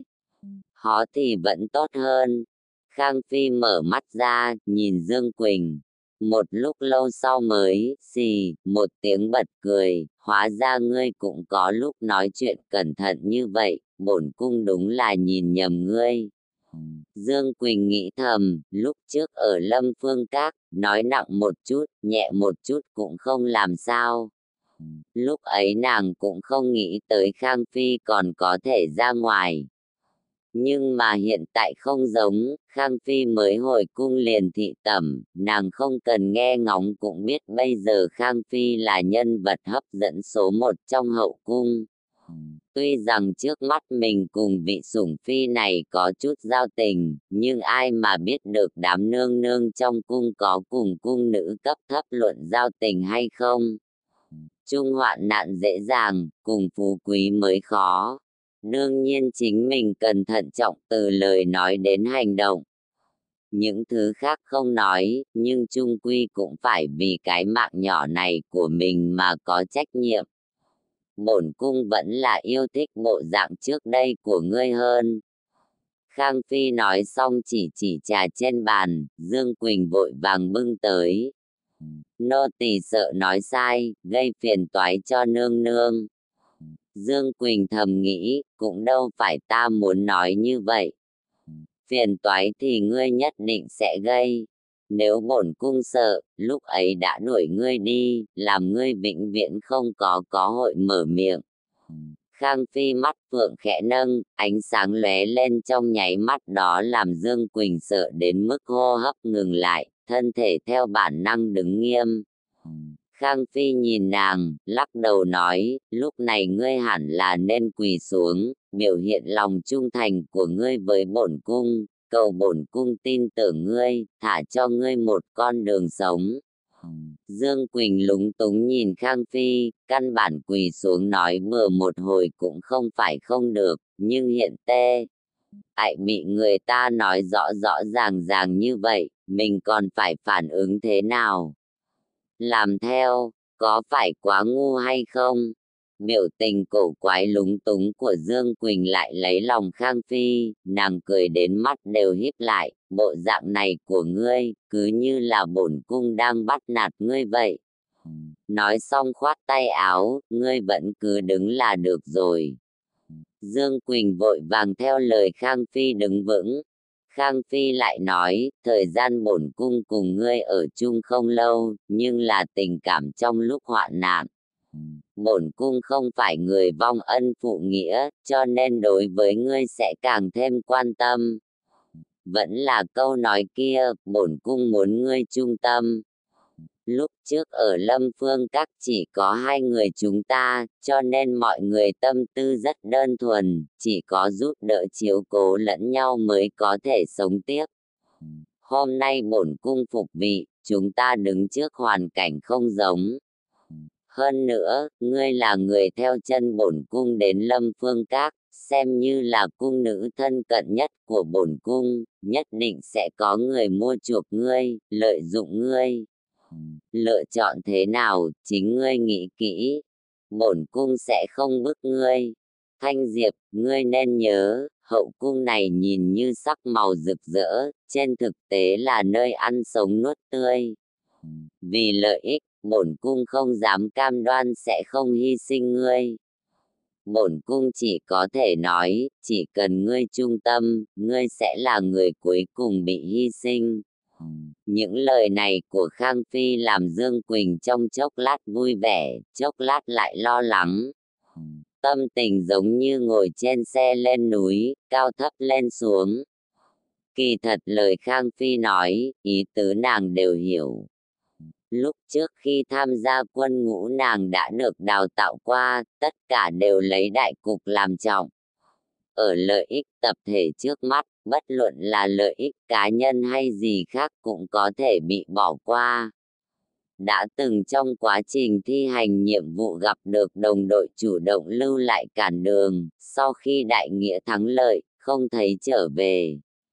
Chết, kỳ thật Dương Quỳnh cũng không sợ hãi, bởi vì đã quá quen thuộc đến mức làm nàng cảm thấy bây giờ có thể còn sống mới là kỳ tích. Chính là chết như thế nào mới là vấn đề.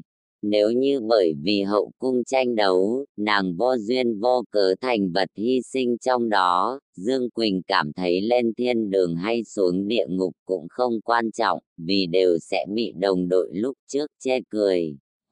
Nô tỳ hiểu ý nương nương, nô tỳ sẽ giữ tốt bổn phận của mình. Kỳ thật Dương Quỳnh cũng không biết mình đang nói cái gì.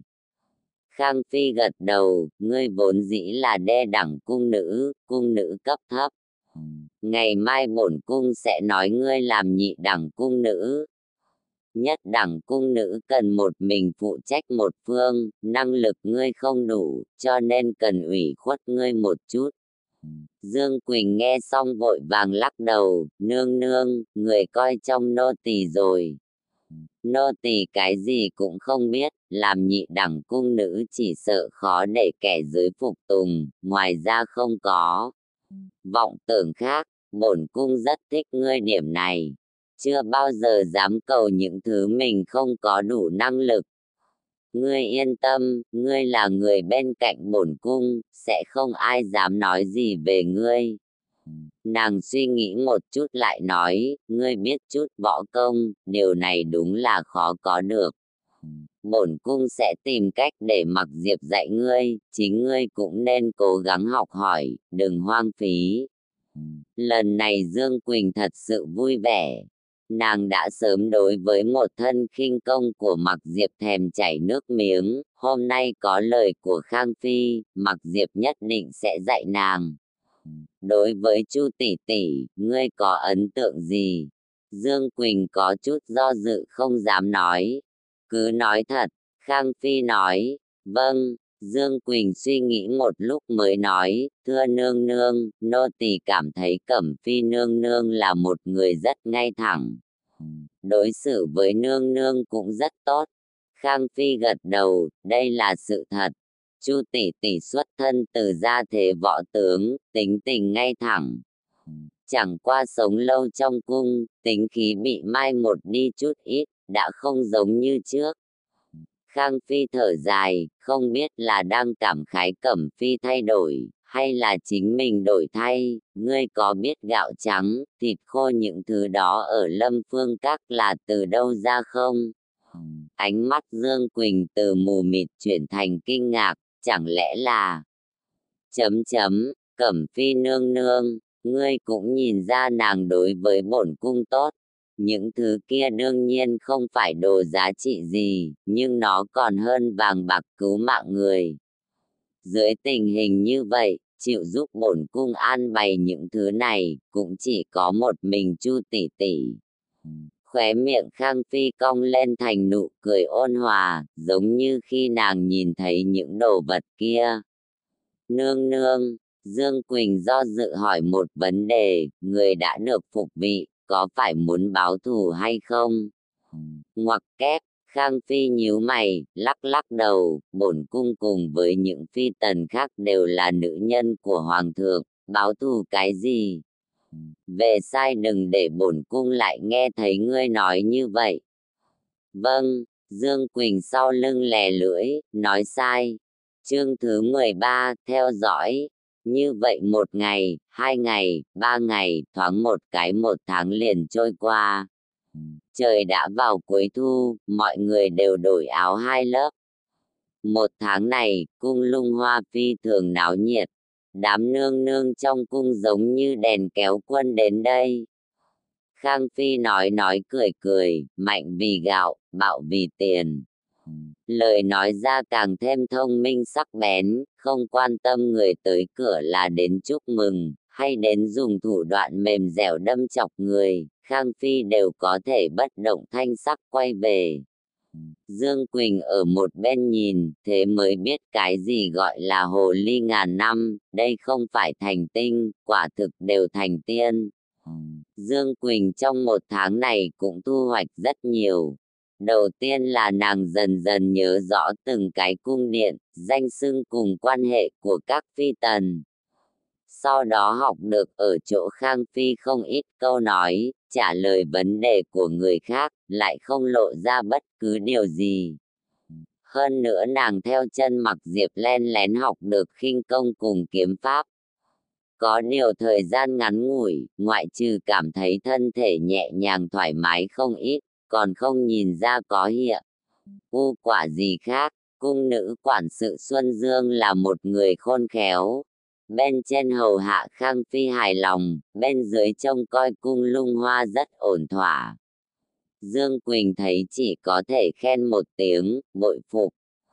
Hiện giờ nàng cùng cung nữ thái giám khác đã thân quen, không còn xa lạ cùng cảnh giác như lúc đầu. Mọi người đều biết nàng theo chân Khang Phi dưỡng bệnh trở về, dù thế nào thì hình thức bên ngoài vẫn rất kính trọng, không ai dám đi trêu chọc nàng. Nói cho cùng thì cuộc sống cũng coi như mãn nguyện. Ngày hôm đó sau giờ ngọ, Khang Phi đi ngủ một chút, Dương Quỳnh liền rời khỏi tẩm điện.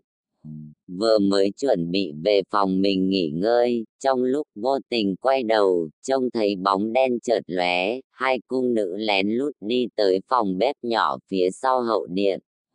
Dương Quỳnh nhận ra một người là cung nữ thu dáng của cung Lung Hoa, người còn lại nàng nhìn bóng lưng thấy xa lạ. Sau giờ ngọ là lúc mọi người rảnh rỗi đi ngủ, Khang Phi cũng nghỉ ngơi, mọi người tự do tự tại. Lúc này phòng bếp nhỏ cũng không có ai. Dương Quỳnh trong lòng suy nghĩ, dưới chân di chuyển, đi theo phía sau 2 người, muốn xem các nàng rốt cục định làm gì. Trên đường đi không có ai, từ lúc Dương Quỳnh đến nơi này, đây vẫn là lần đầu tiên theo dõi người khác, nội tâm có chút căng thẳng, hành đờ. Cũng càng thêm cẩn thận, không dám quá gấp gáp, một mực duy trì khoảng cách không xa không gần.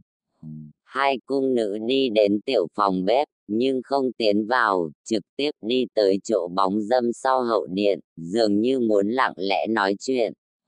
Dương Quỳnh nội tâm thả lỏng, thầm mắng chính mình phản ứng quá mức.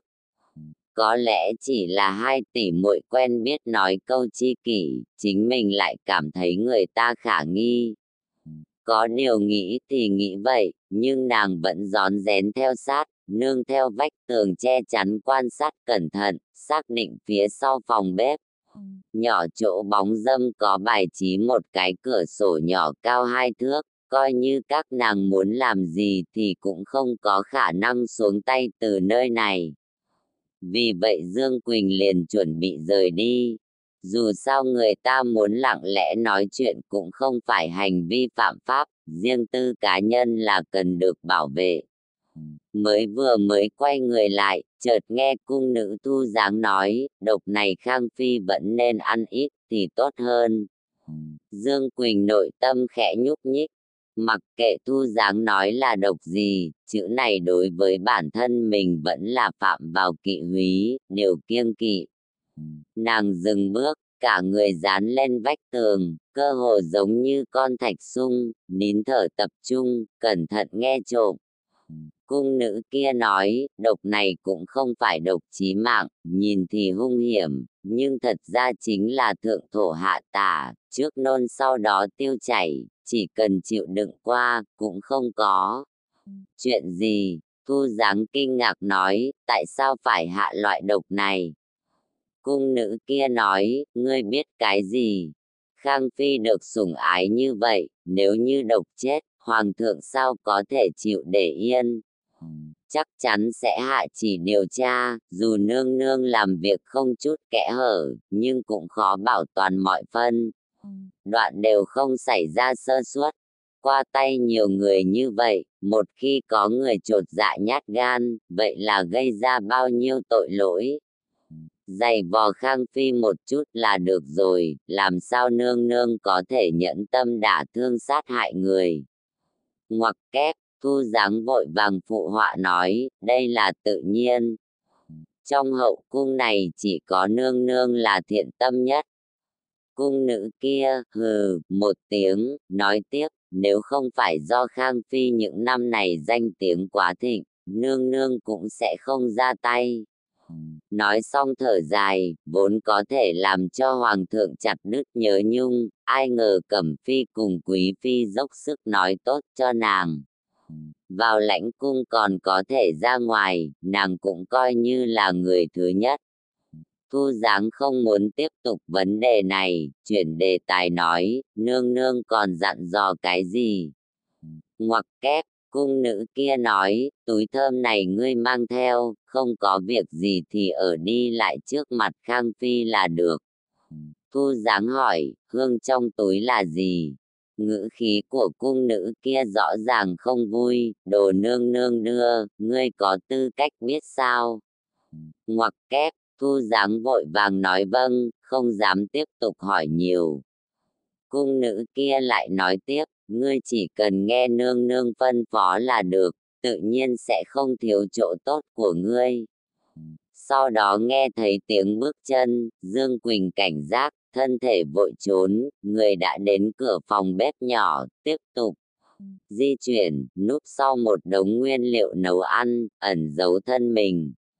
Đợi đến khi tiếng bước chân dần dần biến mất, Dương Quỳnh mới đứng dậy, vuốt vuốt ngực, đã lâu không làm mấy chuyện theo dõi lặt vặt này, nghiệp vụ có chút mới lạ.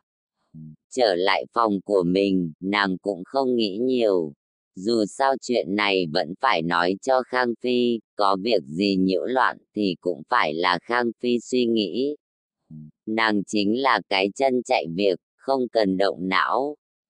Mặc nguyên quần áo nằm ngủ trong chốc lát, Yên Xảo đi vào nói, Thanh Diệp tỷ tỷ, nương nương đã tỉnh, cho gọi người. Dương Quỳnh chở mình một cái xuống giường, động tác nhanh đến mức làm Yên Xảo nhìn đến ngây người. Đứng trước gương sửa lại trang dung của mình một chút, thoạt nhìn sẽ không thất lễ. Dương Quỳnh quay lại nhìn về phía Yên Xảo nghiêng đầu một cái, ý là đi thôi. Sau đó cũng mặc kệ Yên Xảo nhìn có hiểu động tác hiện đại này hay không, liền ra cửa đi gặp Khang Phi. Khang Phi để cung nữ hầu hạ trang điểm xong, giờ phút này đang ngồi uống trà, thấy Dương Quỳnh tiến vào, hướng nàng vẫy tay, rồi nói với cung nữ bên người, các ngươi đều lui xuống đi, có Thanh Diệp hầu hạ là được rồi. Ngoặc kép, các cung nữ lập tức lui ra ngoài, Khang Phi nói, đây là điểm tâm ngự thiện phòng vừa làm, mới đưa tới, ngươi nếm thử. Dương Quỳnh thầm nói, chẳng lẽ ngươi biết ta ở góc tường nghe lén, cho nên sớm hối lộ ta. Nghĩ thì nghĩ vậy, nhưng đối với đồ vật đưa tới cửa, nàng tự nhiên sẽ không khách khí. Cầm một khối điểm tâm trong đĩa ở trên bàn, dùng tướng ăn tự cho là văn nhã cắn một cái, trước mắt lập tức sáng ngời. Điểm tâm mềm mềm vừa vào miệng liền tan ra, thật sự là mỹ vị. Khang Phi thấy nàng ăn hai mắt đều sáng lên, không khỏi cười nói, lúc trước ngươi theo bổn cung chịu khổ. Mấy thứ này hôm nay tự nhiên không thiếu. Bổn cung ăn không hết, đều thưởng cho ngươi. Dương Quỳnh vội vàng khom lưng, tạ ơn nương nương. Đây chính là muốn có bao nhiêu thành tâm liền có bấy nhiêu thành tâm. Khang Phi liếc nàng một cái, khóe miệng không nhịn được hơi cong lên, cuối cùng không nhịn được bật cười. Dương Quỳnh đứng thẳng người, gãi gãi đầu. Gãi một cái cũng không sao, nhưng gãi nhiều cái, ngược lại suýt nữa làm hỏng búi tóc nàng tỉ mỉ chải, vội vàng thu tay. Bộ dạng này của ngươi đúng là không ra làm sao. Khang Phi giống như bất đắc dĩ, tuy nhiên mặt mày lại mang theo ý cười. Dương Quỳnh bĩu môi, thầm nghĩ, người một khi quen thuộc, sẽ không giống như ban đầu. Khang Phi nương nương lúc mới đầu là đoan trang dịu dàng cỡ nào. Thời điểm ở Lâm Phương Các, mỗi ngày đọc sách viết chữ, xuân thương thu buồn, tại sao hiện tại sẽ luôn chê cười nàng? Chẳng lẽ sau khi hai người thân quen, Khang Phi liền biến dị? Ăn hai khối điểm tâm, đồ ngọt dễ dàng no bụng, hơn nữa Dương Quỳnh đã ăn cơm trưa, lúc này ăn cũng không vào. Trong lòng suy nghĩ chuyện buổi trưa, nàng nhìn ra ngoài, thấy hai cung nữ đang canh cửa, liền tiến đến bên người Khang Phi, nhỏ giọng kể lại sự tình. Khang Phi nghe xong, hỏi, ngươi có nhận ra cung nữ kia không? Ngoặc kép, Dương Quỳnh lắc đầu, bây giờ nàng có thể nhận thức rõ ràng đại bộ phận chủ tử cũng đã không tệ rồi.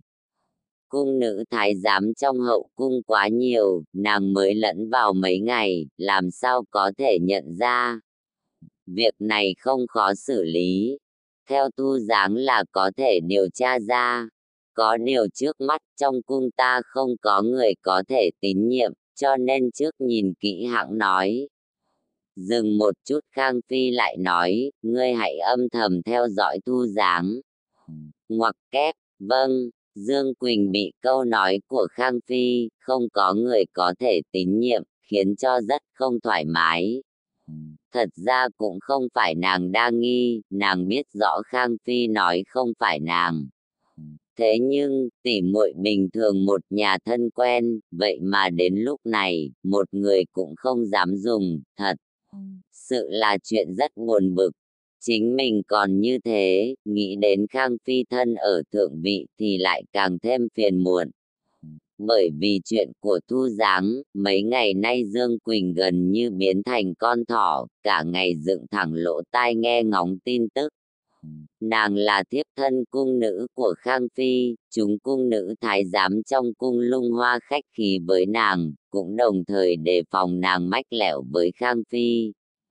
Cho nên cũng không nghe được tin tức gì hữu dụng, nhưng chỉ cần để tâm, chắc chắn sẽ có thu hoạch.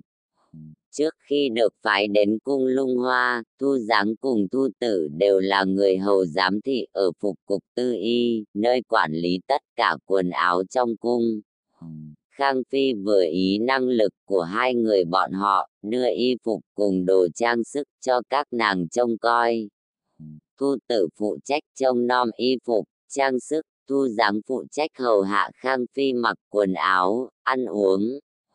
Nghĩ vậy, Dương Quỳnh nhớ lại ngày ấy cung nữ kia cho Thu Giáng một cái túi thơm, dặn dò Thu Giáng thường xuyên đi lại trước mặt Khang Phi. Cái này ý tứ là để Khang Phi ngửi nhiều mùi hương trong túi. Mấy ngày nay nàng đi theo bên cạnh Khang Phi, cẩn thận dùng mũi ngửi, cũng không thấy có mùi gì đặc biệt. Bây giờ, nữ tử đều mang theo túi thơm trên người, quần áo cũng sẽ huân hương, hun hương. Trên người Khang Phi còn tốt, hương tương đối nhạt, rất dễ chịu. Nhưng mùi trên người của mấy cung nữ làm nàng không cách nào chịu nổi. Mấy ngày nay ở cung Lung Hoa, cả ngày nàng bị những mùi thơm lung tung bừa bãi này làm đầu óc choáng váng. Về sau Khang Phi cũng không chịu nổi mùi hương nồng nặc như vậy, liền làm cho tất cả mọi người dùng hương liệu ít đi, lúc này mới tốt một chút. Túi thơm, Dương Quỳnh ở trong phòng lẩm bẩm, hoàn toàn quên mất bên người còn có cung nữ Thiên Linh cùng phòng. Thiên Linh xì một tiếng nở nụ cười, nói, làm sao? Thanh Diệp ngươi muốn một cái túi thơm. Thanh Diệp cả kinh, vội vàng ngượng ngùng tươi cười, nhỏ giọng nói, đúng vậy, các ngươi đều có, nhưng ta không có. Ngoặc kép, Thiên Linh ở cùng phòng với nàng cũng hơn 1 tháng, biết rõ nàng ở phương diện nữ công gia tránh kém đến nỗi nhân thần cộng phẫn, người cùng thần linh đều phẫn nộ. Vừa vặn Thiên Linh là một cao thủ nữ công, cho nên ngày thường may vá vài thứ đều do Thiên Linh làm. Trước đó vài ngày đưa cho ngươi, ngươi không cần. Bây giờ ta cũng không có sẵn. Thiên Linh nói. Dương Quỳnh tranh thủ, vội vàng ngồi xuống bên người Thiên Linh, năn nỉ nói, tỷ tỷ tốt, ta cũng không vội dùng, ngươi theo cho ta một cái thôi. Ngoặc kép, Thiên Linh hai mắt đảo quanh, nói, ta được lợi gì? Dương Quỳnh vội vàng nói, sau này nương nương thưởng điểm tâm cho ta sẽ lưu lại cho ngươi một phần. Thiên Linh căn bản chỉ thuận miệng nói một chút, cũng không trông chờ theo cái tui thơm có thể được báo đáp cái gì. Nhưng nghe Dương Quỳnh nói như vậy, lập tức hứng chí, thật sự. Ngươi không dọa ta. Dương Quỳnh vừa thấy biểu tình của Thiên Linh, liền biết có cửa, ta có bao giờ dọa ngươi. Thiên Linh vốn không phải người ưa ngọt, đơn giản lúc này chỉ theo Dương Quỳnh đùa giỡn.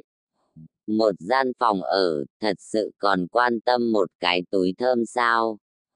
Tự nhiên đáp ứng, lập tức lấy vải, từng mũi bắt đầu thêu. Dương Quỳnh ở một bên câu được câu không nói chuyện với nàng, trong túi thơm này chưa hương liệu gì.